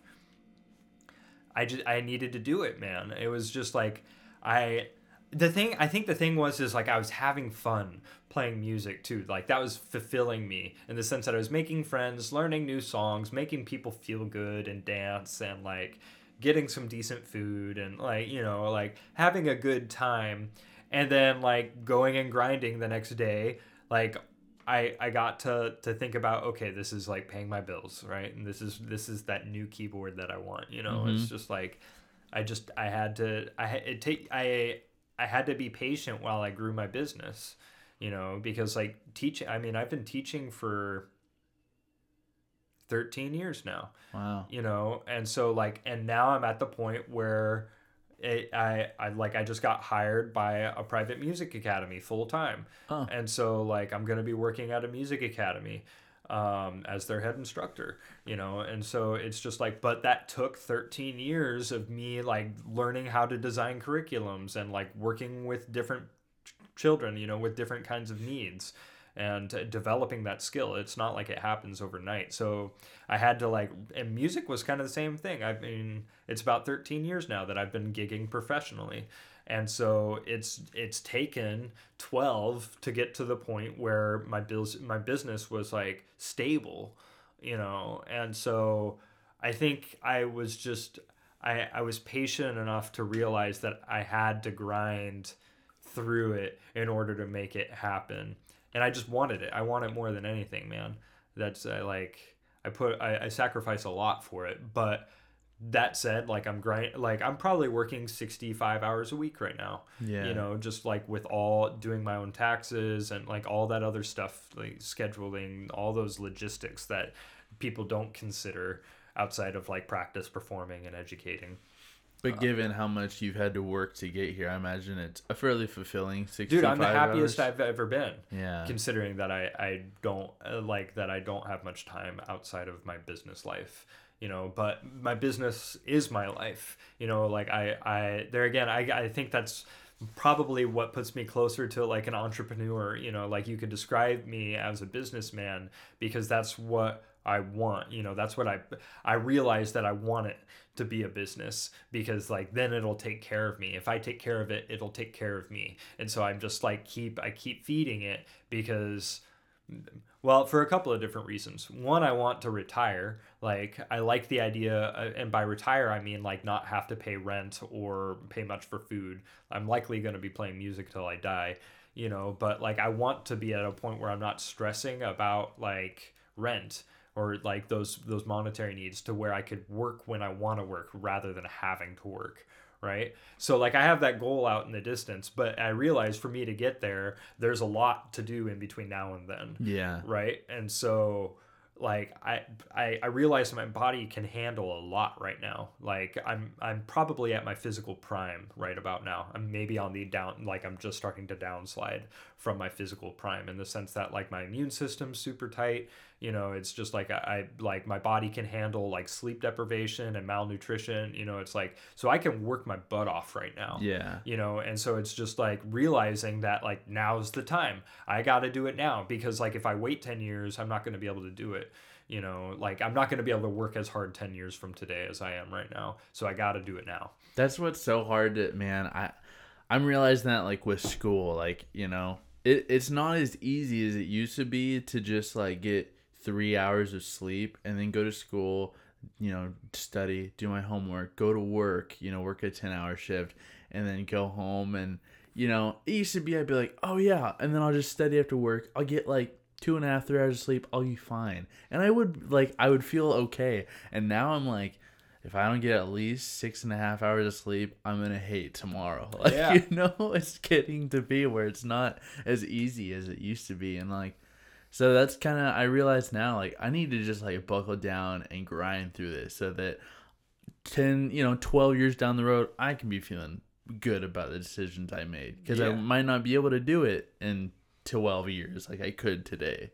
That's one thing that, I mean, I'm just like learning what kinds of maintenance my body requires. It didn't used to require maintenance. Yeah. In the sense that like yoga was me being curious and experiencing my body, and like nutrition was me being curious and experiencing my body, and like all those things. But now yoga is me keeping my spine in health so that I'm not sore at the end of the day. And nutrition is me keeping me well so that when I go and work with 20 kids in a day, my immune system doesn't freak out. Yeah. It's like, so it's like, I'm literally requiring, I'm just noticing aging. It's kind of an interesting thing, man. It's like that turn after 31. Now I'm 31, and it's just like, like I need to stretch my wrists. Otherwise, like I'm sore after a weekend of playing. Like this last week, I played Thursday night, Friday night, Saturday night, Sunday night. It's just like after all of that, like if I don't stretch my wrists,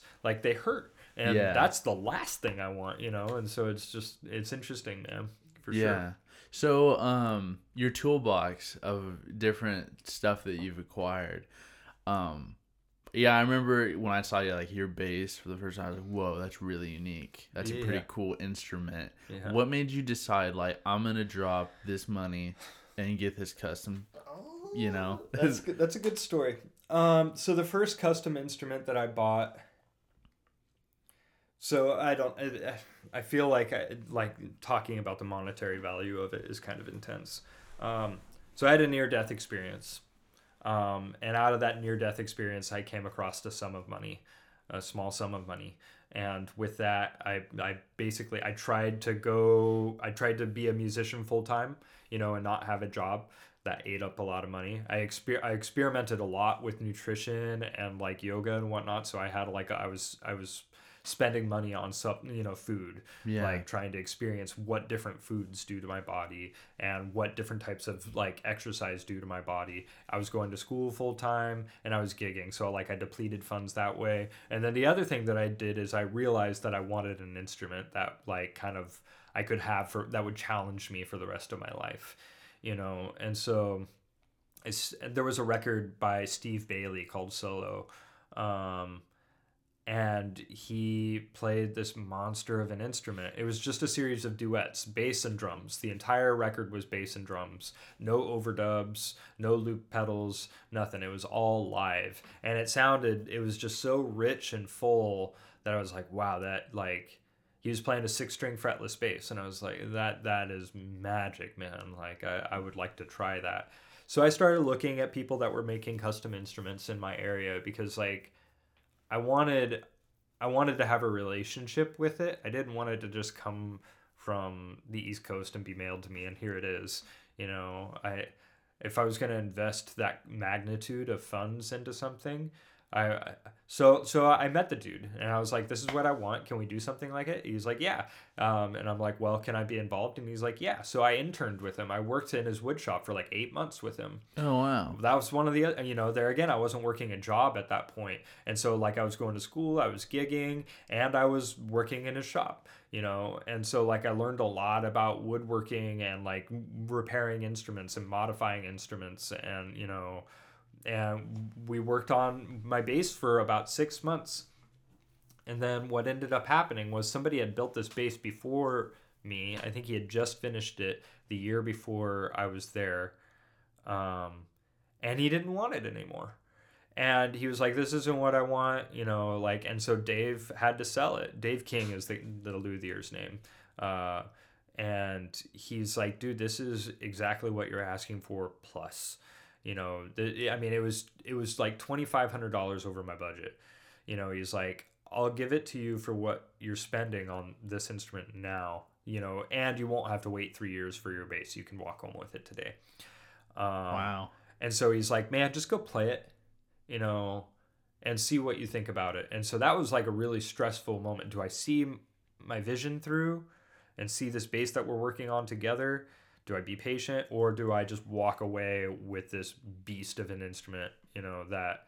And so I mean, I called my lover at the time, and I called my mom, and I was just like, kind of like talking the whole thing through. I don't know what to do. And just like, eventually I just played it enough, and I was like, yeah, this is it. I want it. I want this.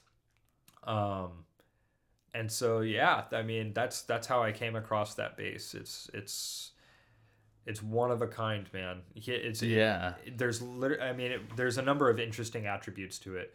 For one, he put about 280 hours into it, so like that alone is a lot of time for one man to put into a project. So I feel like I'm lucky to have something that really encapsulates David King's essence inside of it. Yeah. There's no brand on it. There's no serial number on it. Yeah. There's a headstock on it, which that's kind of interesting because most of his basses are headless. So like, it's interesting because it is so much him, and at the same time so much not him, Yeah.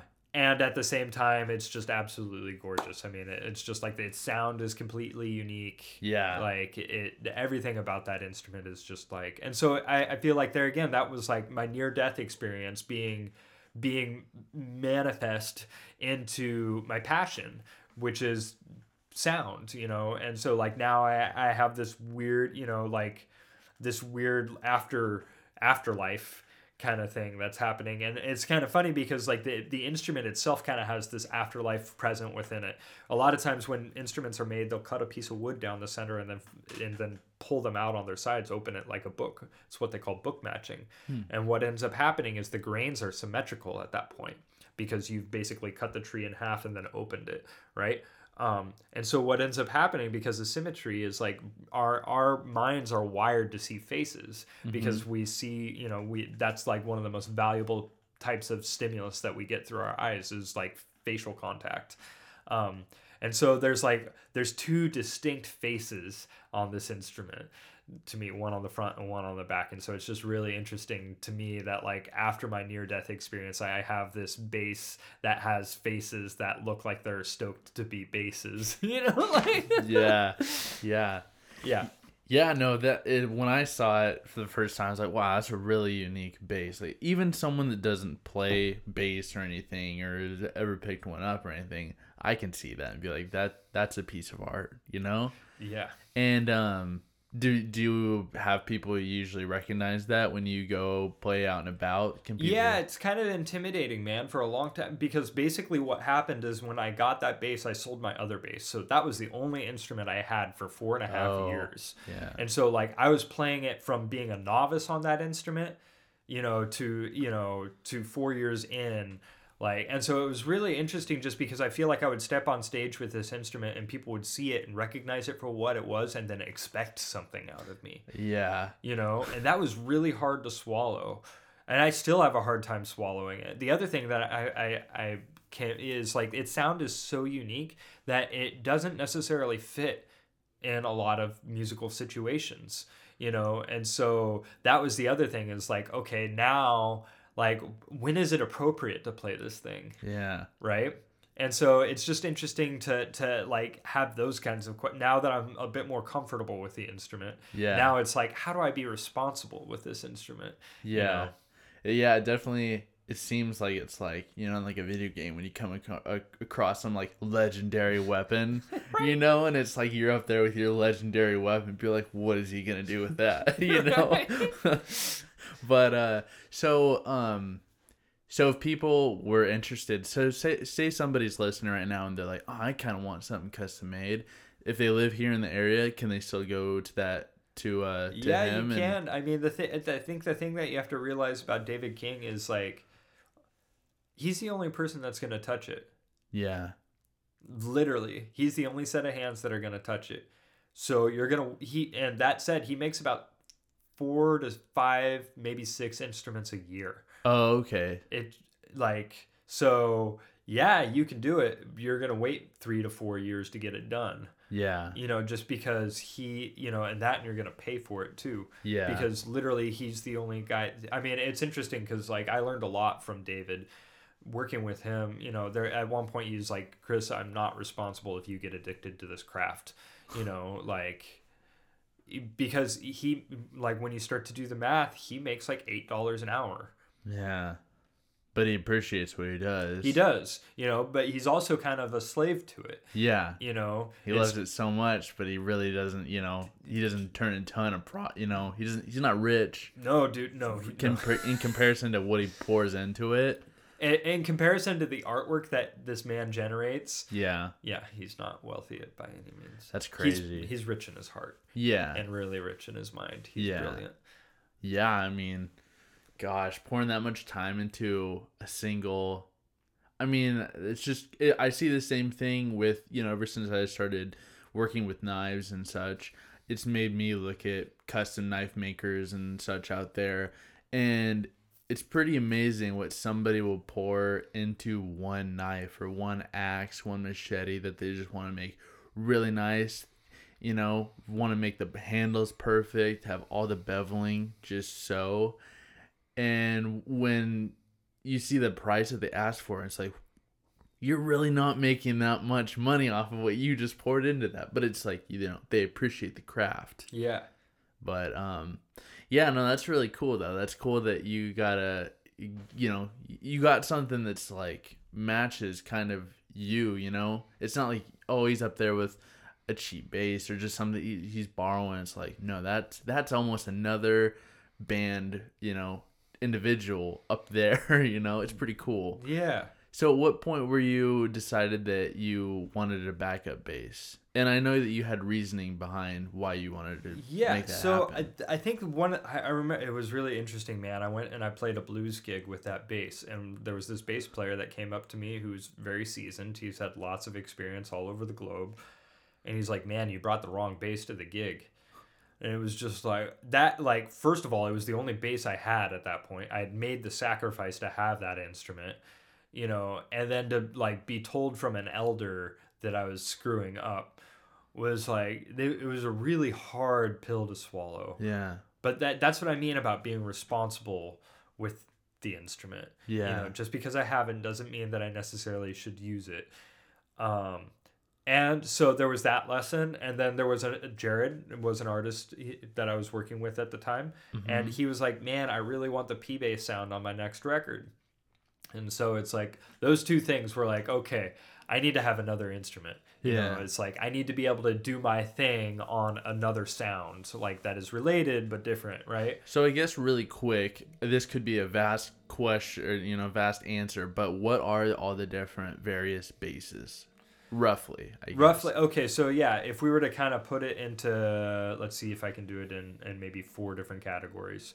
So I'm going to try and do it like chronologically. So the first bass was an upright bass, right? It's like, it looks like a massive cello that people would either play with a bow or with their finger, right? Mm-hmm. So those have changed size and shape over the years, but it's an acoustic bass or a double bass or an upright bass. All those terms are describing the same massive cello, essentially.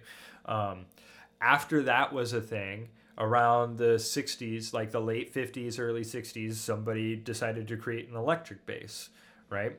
Mm-hmm. And so basically it's what you see most people play nowadays. The body is very thin, it's much shorter, and you wear a strap so that it hangs sideways instead of vertically. Oh, okay. Right? And so from there were kind of like, a lot of guitar enthusiasts will know the difference between like a Stratocaster and a Telecaster. Mm-hmm. They were the two main types of guitars that came out. One has like a much twangier sound, and one has like all the bells and whistles on it. So like two very different approaches to the same concept. The bass did the same thing in the sense that there was the P bass and the jazz bass. Basically, the shapes are a little bit different. The electronics are a little bit different. And then, and that's the gist of it. They've got different tones. Okay. And then if I were to put that fourth category in, it would be the guys, like, eventually they tried to rip the frets out of the bass, those are all the metal slots that go across the neck. That's what adjusts your pitch for you, right? So people started recognizing that there was this big difference between the upright bass that had no frets in it at all and all the electric basses which did have frets in them. And so they started ripping the frets out of the electric bass, which is how you get the fretless, which is Okay. that first custom instrument that I have has no frets in it. Okay. So then so yeah, with all that info, so moving forward onto your second bass that you Yeah. had created. I tried to create basically the polar opposite of what I had. You know, it's like I wanted a bass. I mean, basically what I did. So there was this company that's now gone, called Carvin. They were out of California, and what they would do basically is they had like 150 multiple choice questions about an instrument that had yet to, just open ended questions, and you had to fill that out, and then they would build that for you. So you got to Okay. like design an instrument Yeah. for yourself. Okay. And then they would build it for you. And so what I did was I realized that the P bass was the type of sound that I wanted. I was like, there were two bass players that I had in mind, Jameson, and Pino Palladino. Those two cats kind of like were some of my most influential players when I was thinking about this instrument. So what I did is I started looking at all the stats for those instruments, and I basically mixed and matched until I had a hybrid of those two basses. Oh. And then I just put a lot of intention into the instrument. Like I thought that like basically that my fretless is like the sound of like the woods, the trees, it's the forest. I wanted the P bass to be the sound of the ocean. It's like I wanted it to be like relentlessly merciless water, just this flood of power that was thick. So I kind of like personified it in my mind, like as I was developing it. And then, it's just like had a number of phone calls with the company down there, and they built it for me and sent it to me. Wow. Yeah. And I remember you telling me that you felt like it was important to have some kind of backup because, it would make no sense for a carpenter or something to like, have a certain tool that means so much that's like, that's the pinpoint of like his craft and how he accomplishes things. And if that breaks and he doesn't have a backup, how bad that would be. Yeah. I was like, okay, that makes sense that you would have another bass just in case, God forbid, something happened to the other. Right. Which is, I mean, at the same time, like, as I was learning to be responsible with that instrument, like, I started taking it to less and less gigs because I was like, man, somebody walks off with that. Oh, God. Right. That'd be horrible. It would be a really scary, like, it would be a really scary moment. I would feel like I'd failed at something, because, like, I feel like I'm responsible for this thing. Like, I'm taking care of it. Like, I'm nurturing it. Yeah. Right? And so then to, like, have it just taken from me would be devastating, and then I'd be out of work for a bit because I'd have to get another instrument in order to work, right? So yeah, you're right, it did serve as a backup, but it also is a different tool. It's a different brush. As I'm painting, like, we'll say that the fretless is like this really fine brush for detail work and whatnot, whereas like the P bass is just like a broad stroke. It's like a paint roller. Yeah, for sure. So after did you start seeing more various work that you were able to take on because you're like, okay, I got this other one that I can do this kind of work with, or were you pretty always open-minded with the fretless, just the fretless? I was pretty. I think that most people were there. Again, I think that more people were open-minded to the fretless than I ended up being. Okay. I feel like now I'm kind of particular about when I use it. I'm a little nervous about using it in certain. I love using it in when I get the opportunity to, but it doesn't necessarily sound right on rock and roll. It doesn't necessarily sound right in reggae. It doesn't necessarily sound right, and so it's like learning to balance that. Like, here's my voice and my interpretation, my fretless playing, but is that what the music is asking for?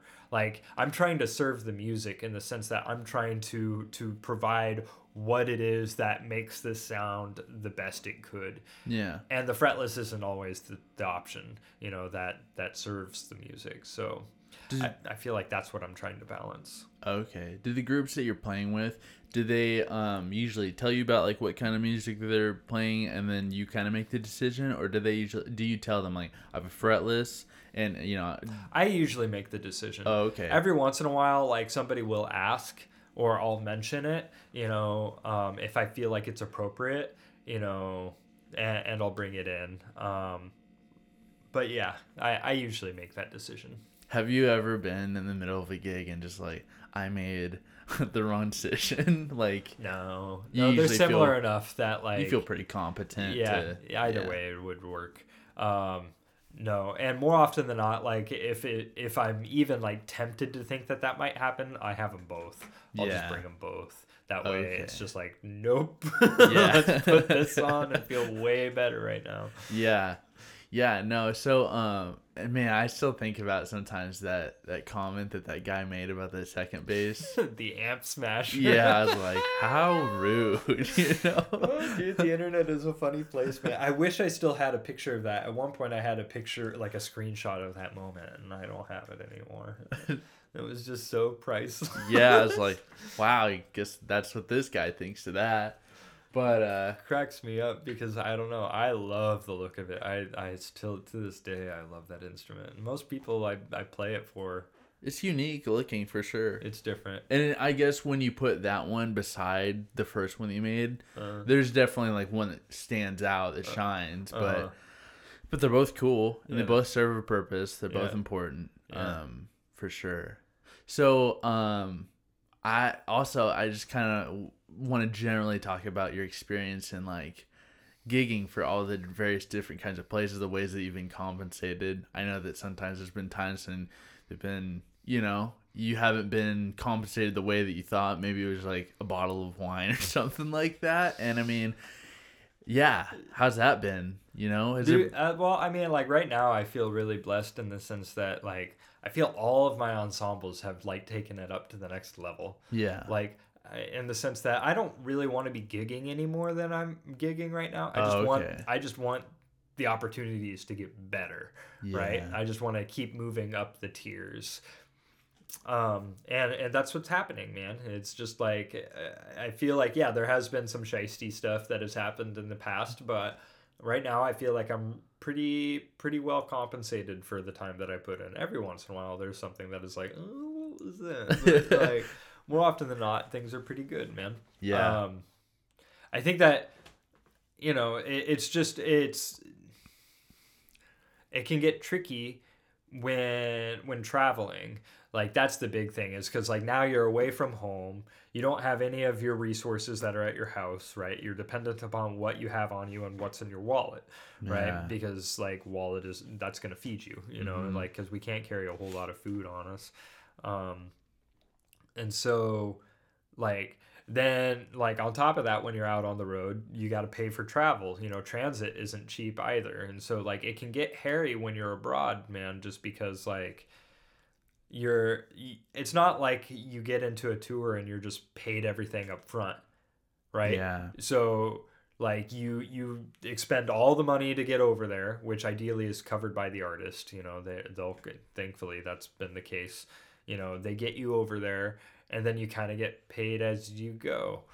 And then and not even like all of it, you may just get like just enough of it, and then like at the end of the tour when you get back home you'll get like a lump sum. Oh, okay. So like that can be a little stressful just in Yeah. the sense that like, okay, I'm not getting paid after every gig, but like so you almost have to go into it with a savings so that Yeah. you can get through it and then get compensated on the other side of it. Yeah, I had one friend that was telling me about when he was out touring just around the United States here, but he was saying that there's times when they literally gambled. They had a friend like they'd go in a casino like, we really need to like afford to go get to this next gig. Here's $50. Please go triple it. And the guy would go into the casino, come out, I made $300. Like, and it's just like That's mad. it's just crazy like that. It's like, it's really the touring. It sounds glamorous if you think about Aerosmith and like the Stones and everything. But realistically, if you're everyday guy that just really wants a chance and you're going out there and you're just having to go through the grind of like, It's grueling, man. yeah.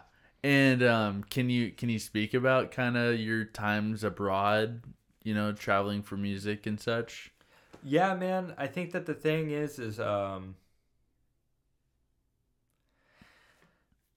is. It's just like it's grueling. Yeah.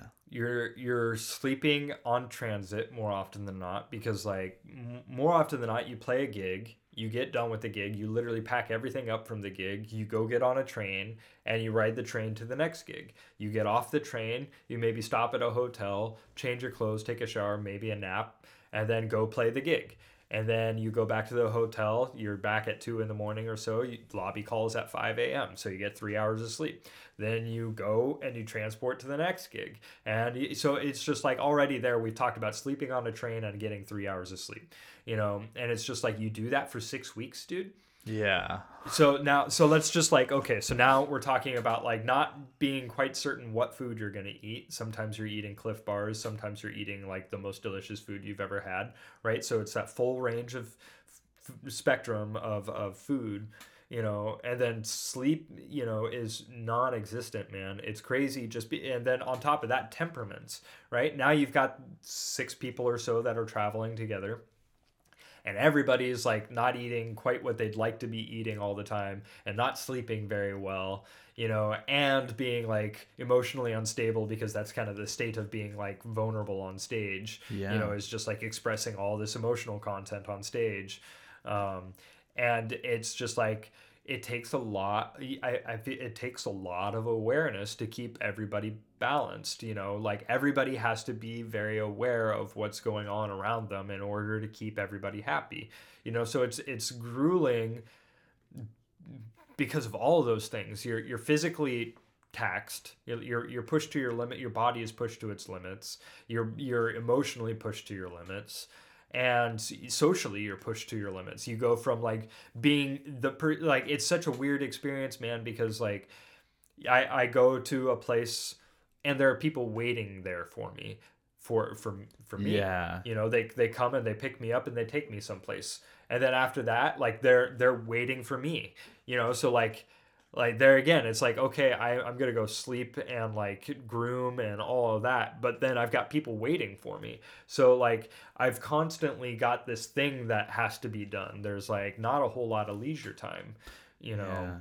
and so at the same time, yeah, you talk about the breadth of experience. Yeah, I'm a firm believer in the fact that we live in duality, in the sense that if I'm going to experience the highs, I have to experience lows that are just as deep, right? And so what I've noticed about touring is that it is both condensed. It's just very much this like very sharp upturn and then very sharp downturn, and then just like constant motion. And what I like about it is like I feel like I'm experiencing a rich life, in the sense that I get a ton of experience condensed into this short amount of time, and so it's like it's giving me insight musically, socially, globally,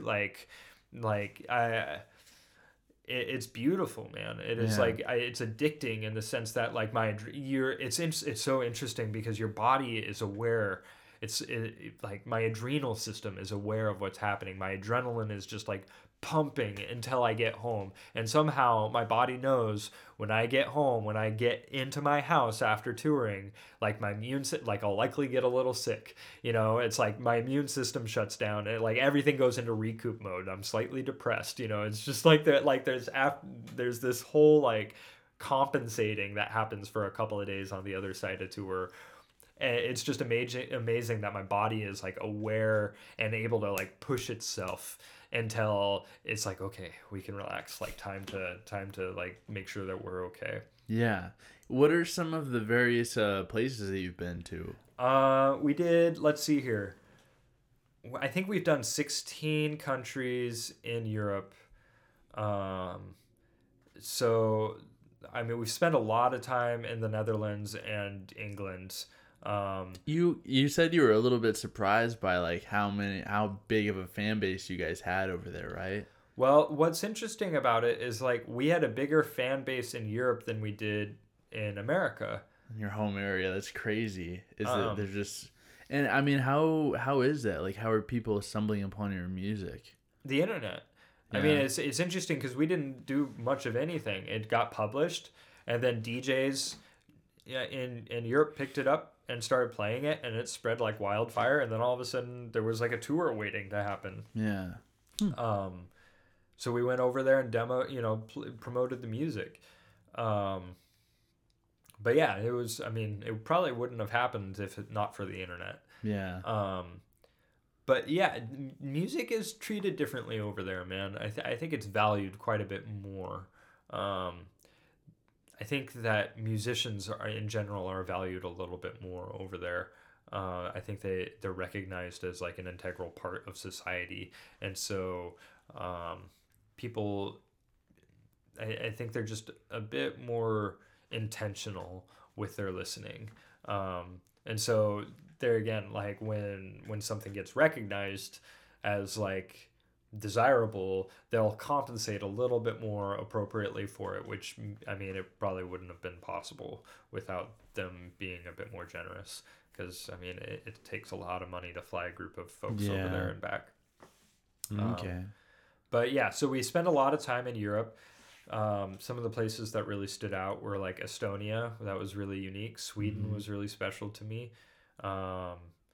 Yeah, we spent a fair amount of time in Germany. Montenegro is really special, just being like on the Baltic Sea. Like, Oh yeah.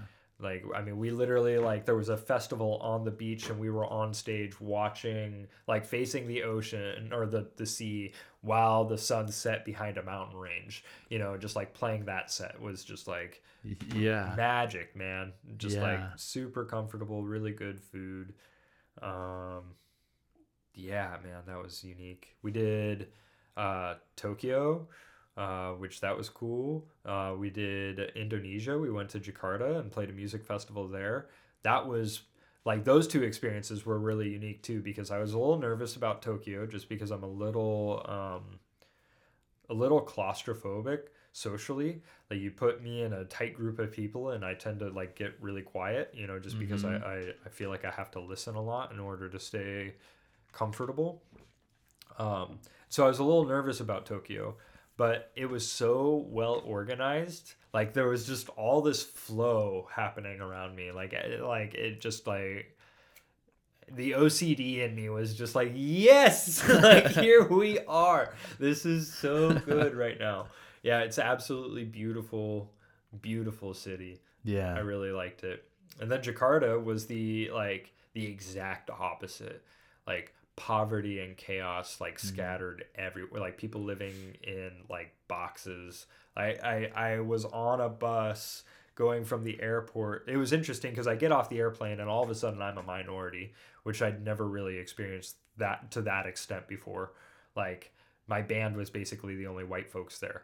Wow. You know, so like I hadn't experienced that, you know, just like, whoa, you know, and then all of a sudden we get on a bus and we're traveling from the airport to our hotel, and like I see somebody skinning a cat like on the side of the road, right? It's just like, and I all of a sudden I realized that like my base is worth, you know, this is my backup base, not my really nice base, but like the backup base that I have is worth more than these people will likely earn in their lives, you know. And so like now there's this like element of guilt. Like, it was really heavy, man. Yeah. Just like, and then I get to my hotel, there's an Olympic sized swimming pool, like there's 70 acres of gardens, right? I mean, it's just like this Jeez. huge establishment of like bliss.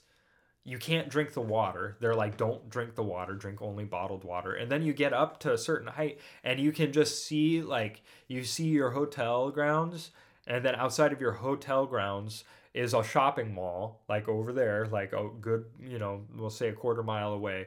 And the rest of it is just this sea of poverty. Jeez. Just like utter chaos, smoke, like just everywhere, you know. And it's just like, that was an eye-opening experience. I'd never seen that. Yeah. It made me really grateful for what I have, and kind of realize how oblivious I had been, you know, to the sense that like there's a good portion of the world that is like that, you know. And meanwhile I'm concerned about the fact that I want hemp milk in my latte. Not cow's milk, please. Like, Yeah. you know, it's just Yeah. like some perspective. Yeah, no, that's a good point. And I mean, I've never seen anything quite that drastic, but when I went and visited my friend down in he's stationed down in El Paso, and it's right there next to the border. Yeah. And it's just kind of like looking over into Juarez across the fence and just seeing how different it is versus the city that you're sitting and driving in, and the poverty that's over there. It's like, wow, 200 yards that way, and it is a much different life. Yeah. And yeah, no, it's crazy to think about that. Sometimes when I'm living here in the Portland area, it's easy to forget that there's some people that would love to just not have to skin a cat, would love to be able to just go to Winco or whatever and just buy a steak or something to go cook. But yeah, I imagine you saw a lot of just kind of eye-opening things. Did it kind of change the way that you viewed like music, or how you were kind of going about your life and such? I think that music a little bit, it made me grateful to music. Thank you. Because now I feel like music, there again, music is not just a teacher to me of sound and emotional content, but it's teaching me about the world. Yeah. Right? It's teaching me about humans. It's teaching me about our planet. So yes, but it changed my life quite a bit, in the sense that it kind of it shifted me. I tend to be a pretty passionate person.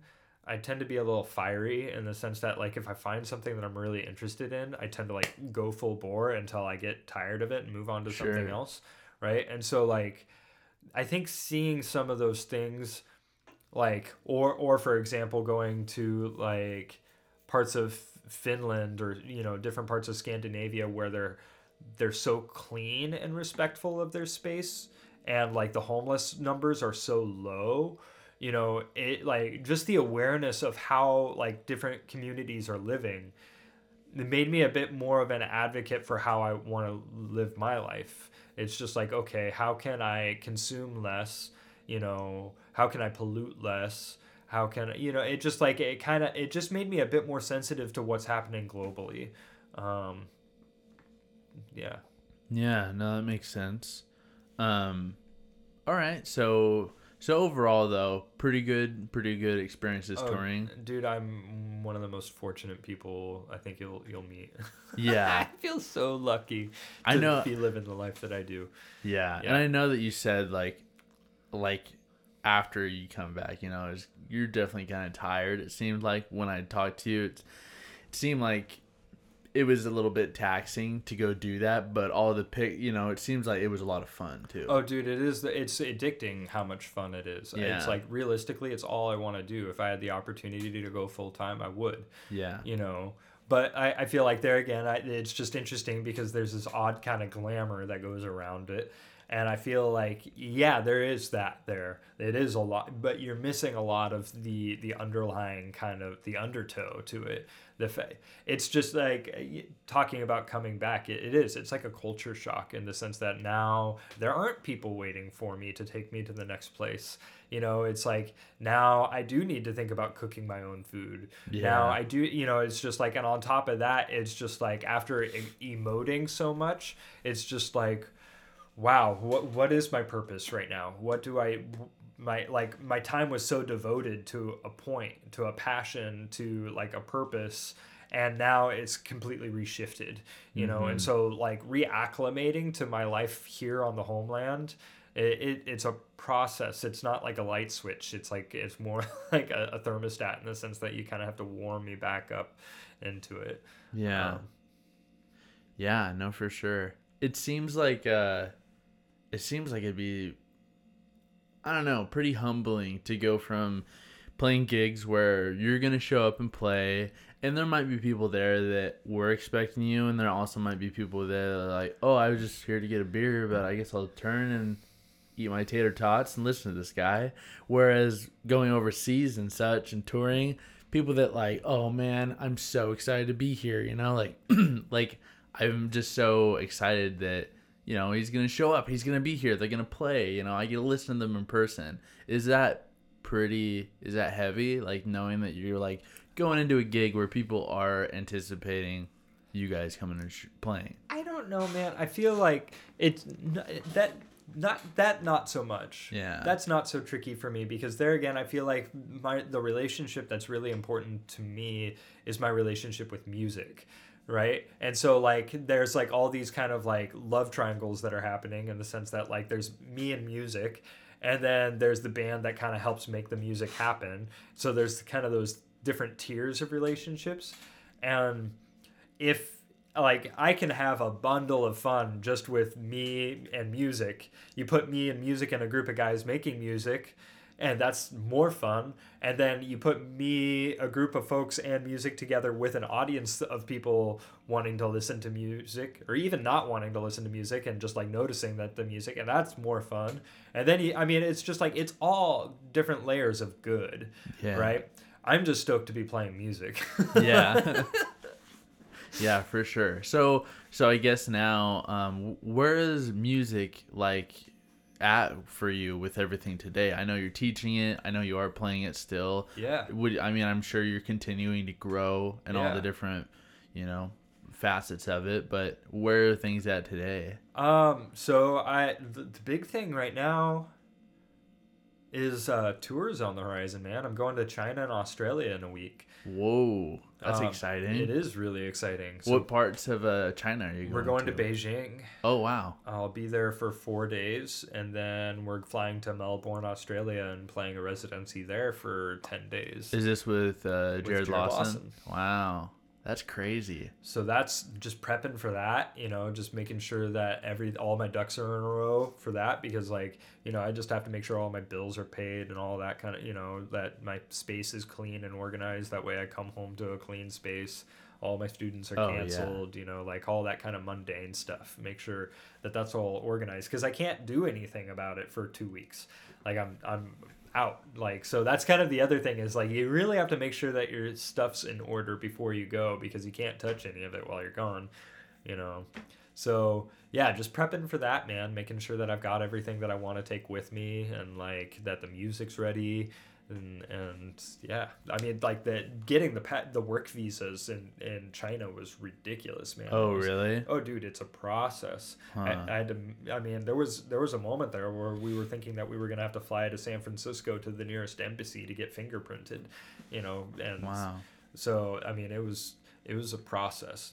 Lots of little things that need to be done in order to make the trip happen. So how does that as far as setting up gigs like that go? Was it that one venue contacted you guys, you're like, well, to justify it we need to find at least X amount of other venues, or were Not so much. I mean, this one's a little bit different just because we had the residency in Melbourne already lined up, and so that was worth it. And then the booking agent was like, well, what do you think about playing Blue Note in Beijing? And it's like, oh, okay, might as well, why not? But a lot of times it's kind of actually the exact opposite, in the sense that if a tour is booked, it's likely because one gig made the whole thing worthwhile. There was one gig that was able to pay for all the airfare, essentially. Okay. And now that we've broken even, because there's that one gig that made it worthwhile, now we try to make profit by booking as much as we can around it. Yeah. Does that make sense? Yeah, that does. That's kind of what I was guessing it was probably like, but Yeah. I just wasn't sure if they come to you or if you guys usually go to them. It depends. I feel like products have lifespans. I mean, like the record is going to be around forever, but it's not going to feel new forever, right? And right now we're at the end of this record feeling new. When a record is brand new and it's getting good press, then everybody, like, there's a lot of people reaching out to you. Yeah. But now that we're kind of at the end of the life cycle of the record, like it's a lot of us kind of like, would you have us? Would you, like, how would you feel about this? And so like, it's just interesting because now I think it's a little bit more of us reaching out rather than like having everybody reach out to us. Yeah. Okay. So as you guys are still, gathering some gigs off of this last record, have you guys been working on another one, or Jared has been working on 2 more records. One of them is almost done. It's an instrumental record. And then there's actually 3 records that are kind of in the works right now. And so I'm not going to talk too much more about All right. that. But yeah, there are more things on the horizon for sure. So if people wanted to check out like what music you guys have out and available right now, where are the best routes Yeah, to go? so it's on most of your distributors, iTunes, Spotify. I think it's on Pandora. It's on all of those, but you should, I mean, check out his website. It's jaredlawsonmusic.com. And I mean, YouTube has a wealth of live footage. We've been fortunate enough to play some of the major jazz festivals on the globe. And so a lot of those are like national television, so like they'll record the whole thing and put it on national television. And so like, that's cool. I don't know, there's probably a good 7 to 10 hours of us playing live in footage on YouTube. So It's really cool. I would really encourage you to check out the record, because it's a pretty different representation of the tunes. And what's it called? It's called Jared Lawson. Okay, Jared It's just Lawson. self-titled, yeah. Okay. And so, yeah, check out that record and then check out some of the videos, man. It's interesting to see how different the tunes feel in a live format in comparison to the studio format. And as far as a musical outlet, is Jared Lawson and that group, is that kind of your bread and butter for now, or is there other things that you're like? There are definitely other things. I would say that Jared Lawson is like the most high profile gig that I have right now. Yeah. But I would say that Will Kinky keeps me the busiest. Yeah, He's I've seen you guys gigging a lot with that. We do a lot, man. I mean, we just played the Moda Center Sunday. Yeah, what was up with that? I saw your pictures on Facebook and everything. What were you guys doing? Yeah. Yeah. It was a lot of fun. So yeah, the Blazers have like a fan appreciation day once a year. Okay. And so basically the Trailblazers have, I think it's called Blazer Academy, where they have like a bunch of middle school kids that are like being groomed for basketball. So they had scrimmages happening like that, and then like the Blazer dancers did their thing, and then the Blazers actually scrimmaged. And so we were hired to kind of be the glue in between some of these different forms of entertainment. We start with like announcements happened. We played like 3 songs. Then more announcements happened, and then like there was the youth scrimmage. We played through that, and then announcements happened, and then like we would play a couple of songs, and the Blazers dancers would come out, and we'd come do so it's really interesting because we were kind of like the connective tissue between all the different types of entertainment. But I had never played a stadium like that before, and so that was an interesting experience just because like the sound has so much space to reverberate in, and so now like you can like change the length of a note depending on how you play it, right? So like if I play a really short note, bump, like I can mute it right afterwards. But in that kind of room, even if I were to play a really short note, it reverberates for like 3 seconds. Yeah. It's just this really full sound as it bounces off of everything. Or like the snare drum for that matter, where it's such a high pitched sound, it remains like articulate throughout all of its bounces. So like if you hit it once, you hear 1 and then 2 off of the back and maybe a third coming off of the side. So you get 3 snare hits for every one so it's kind of, you have to stay on your toes because you have to make sure that you're responding to the sound that's happening right next to you, not the sound that's happening out there. Yeah. Otherwise you're playing with the wrong drummer essentially, and then the whole thing falls apart. So, but yeah, it was interesting just because the level of production. We're driving in and parking under the Moda Center where all the Blazer cars are parked, and so like that was a show in itself, just looking at all these vehicles being like, wow, I will never afford any of these.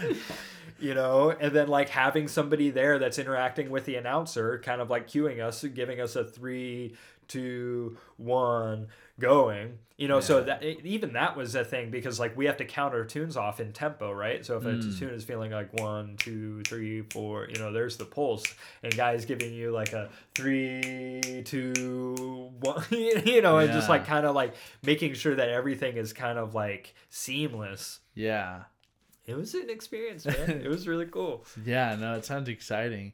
But so then I know that another big part of music for you is teaching it. Yeah. And so I just kind of want to ask you about your experience, because I know you told me about the various individuals that you've taught and you've watched them learn and everything. What's it like teaching music? And It's interesting, man. There again, I try to stay open to the opportunities that present themselves to me. I've done a little bit of reading about music therapy, but like I would say that some of the more unique experiences that I've had teaching have been like people, special needs kids.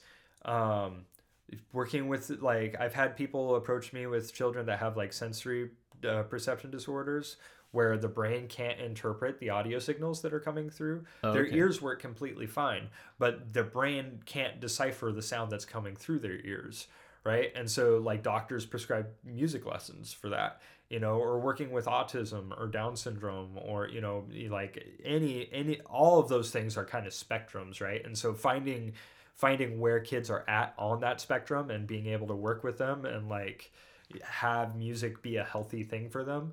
Um, so that's really interesting because like it goes from like being a music educator to now being a music therapist, where it's like I'm not trying to get you to learn 10 different scales in 12 different keys. It's like now it's more about like, oh, can you get your hands to do this? Can we play with 3 fingers instead of 2?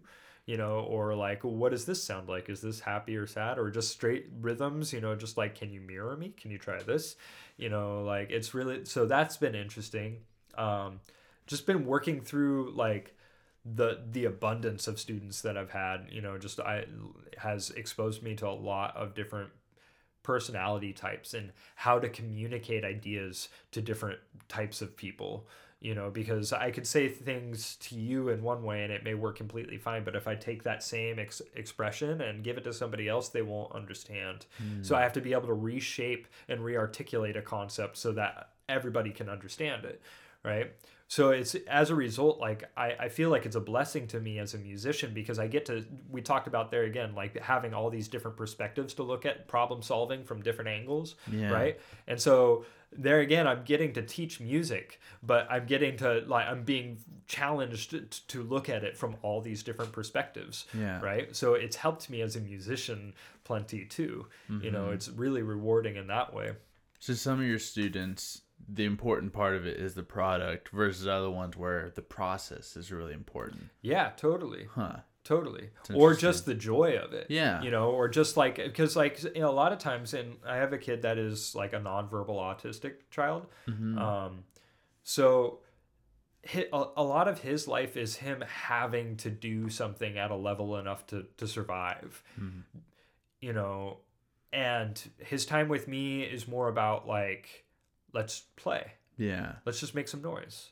Yeah. And so like him being able to relax and spend time with another male that is just like the two of us exchanging time together rather than like, okay, we need you to get to this location, we need you to eat now, we need so I don't know, I mean like I feel like I can't properly articulate what his daily life is like, Yeah. but I know that my time with him is like a breath of fresh air Yeah. in it, which sounds stressful. Like everything else sounds like it's kind of stressful. Like he can't go through it with, it seems like he's got to be mindful of like everything. Like everything is kind of a task. Yeah. Whereas like for you, it's just fun. Yeah. It's just relaxing.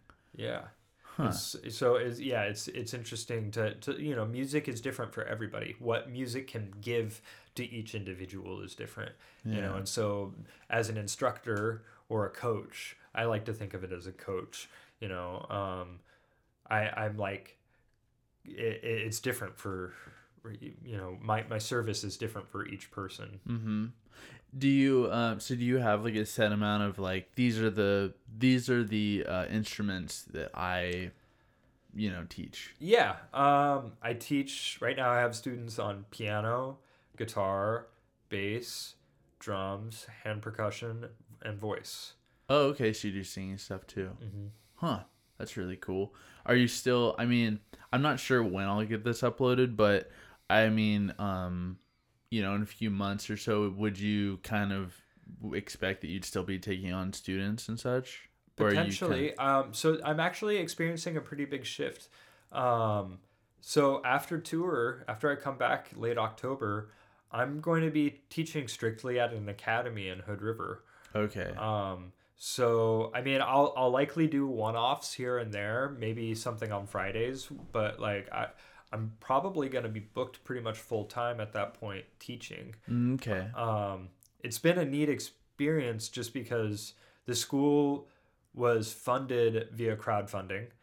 And it was kind of built from the ground up. You know, they basically took an old fruit processing warehouse in Hood River and turned it into a music academy. Wow.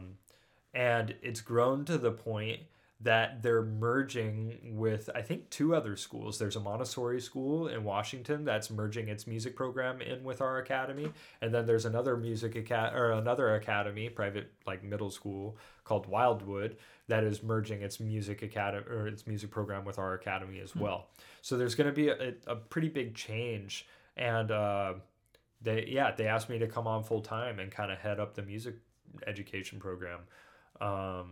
So yeah, I'm going to be going out. I'm going to be spending a lot of time in Hood River teaching out there. Wow.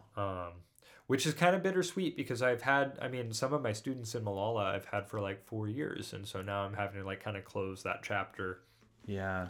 But the opportunity, like the way I'm trying to like have some foresight in the sense that like, if this program grows really well, or even if it just grows moderately well, 5 years from now, I likely won't have to be teaching as much because I'll have trained a bunch of people to teach for me. Which that's appealing to me because then I could like ultimately I want to be an entertainer and a recording artist. Ultimately I want to be an artist. Right now, I'm an educator and an entertainer. Yeah. And like artistry is kind of my hobby. You know, I don't have the time to like just create the music that I want to create. A lot of my time is spent helping other people create the music that they want to create. You know, so if I can get to the point where I'm doing less entertaining or maybe just pickier about my entertaining and less educating so that I could put more time into my art, like that's ideal. And so I feel like the academy is kind of like, if I think about it in the long term, it'll help me with that. So that's part of why I'm making the move out there. Yeah. All right. If people were interested though in kind of gaining like a little bit of knowledge or something, is that something you feel like comfortable with? If somebody's like, hey, I like, where do you know any like people that say somebody wanted to learn a specific, like, you know, I want to learn how to play the Spanish guitar or something like that, like, would you feel like comfortable at least referring them to like, well, this is where you should maybe go to? I mean, I would be comfortable being connective tissue or like a lubricant, you know, helping people get to where they need to be. I mean, realistically, I'm just excited to talk to people about music. So yeah, they should definitely reach out to me. All right, what's the best way for people to contact you if they do want to know more about? So I think my email. I'll post my email. You'll probably have a way to be able to post some text.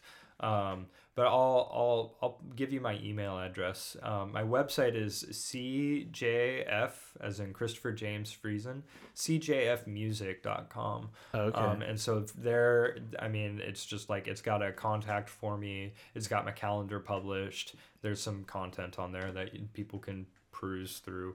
A link to most of the ensembles I'm playing with now. Okay. And ensembles in the past. So there's a fairly broad spectrum there. Cool. Yeah. Well, that's awesome, man.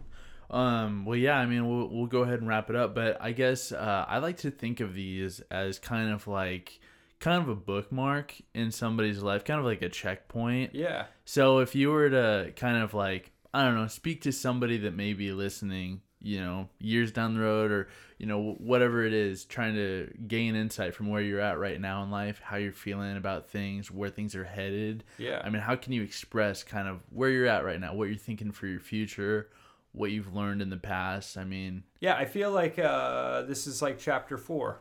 Like, yeah. you know, it's just like, it's the turning of a page into like professional. Like, not from, like, I feel for a long time I was kind of like amateur in the sense that I spent a lot of my time doing it, but I wasn't like becoming known for it. And like it's getting to the point now where people are just starting to recognize me from different places for what I do. So it's kind of like like I said, it's like chapter 4, professionalism, you know.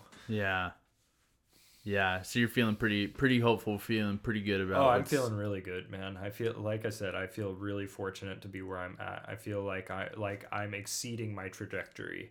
You know, that like I had shot for this, but I'm going higher. I need to like reassess my goals, you know, so that I can make the most of what's being granted to me.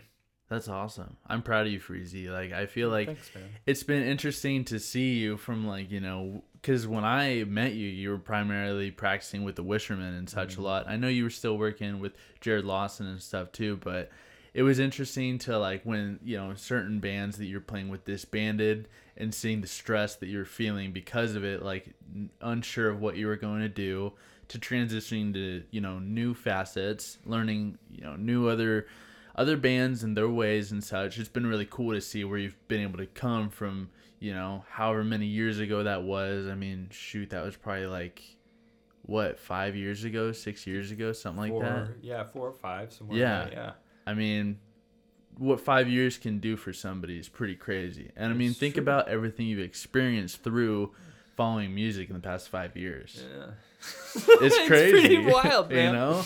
It is I mean, pretty wild. you've gone from, I mean, would you have imagined you were going to see the things that you saw in Europe and, you know, and what's to come in Asia and in Australia? No, man, it's all been like a very pleasant surprise. Yeah.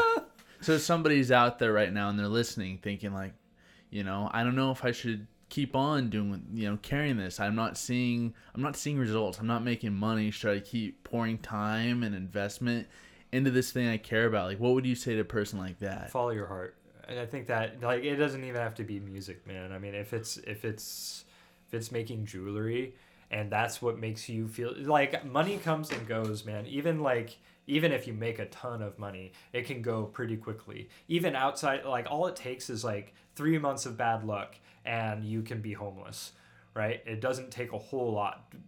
Life is pretty fragile, you know? So like the most valuable resource you have is your time, right? And so I think that if spending your time making you happy is feasible, do that. And just stay open. I think that the thing is like, be a servant to it, you know, like if be a servant to your happiness. Yeah.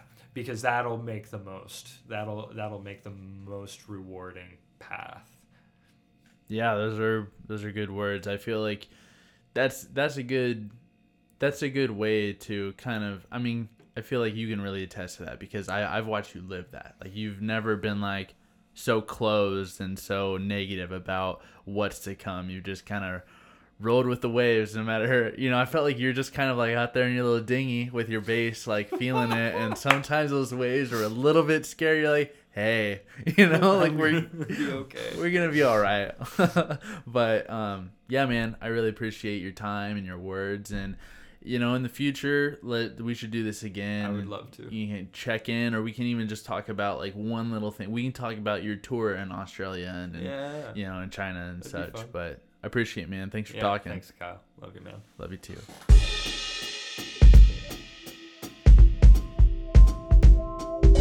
All right, that was my episode with Chris Friesen. I hope you guys enjoyed it. I hope you want to tell your friends and family about the show. They can listen to it on SoundCloud, the Apple Podcast app, Stitcher, Spotify, Google Play, and the TuneIn app will be coming soon. If you want to follow the show on Instagram, you can find it at No Particular Podcast. There I usually make a posting of when a new episode comes up and gives a description of the episode. So if you have any ideas or things you want me to change or any comments, send me an email at noparticularpodcast@gmail.com. I hope you guys check out the next episode. Thank you for listening.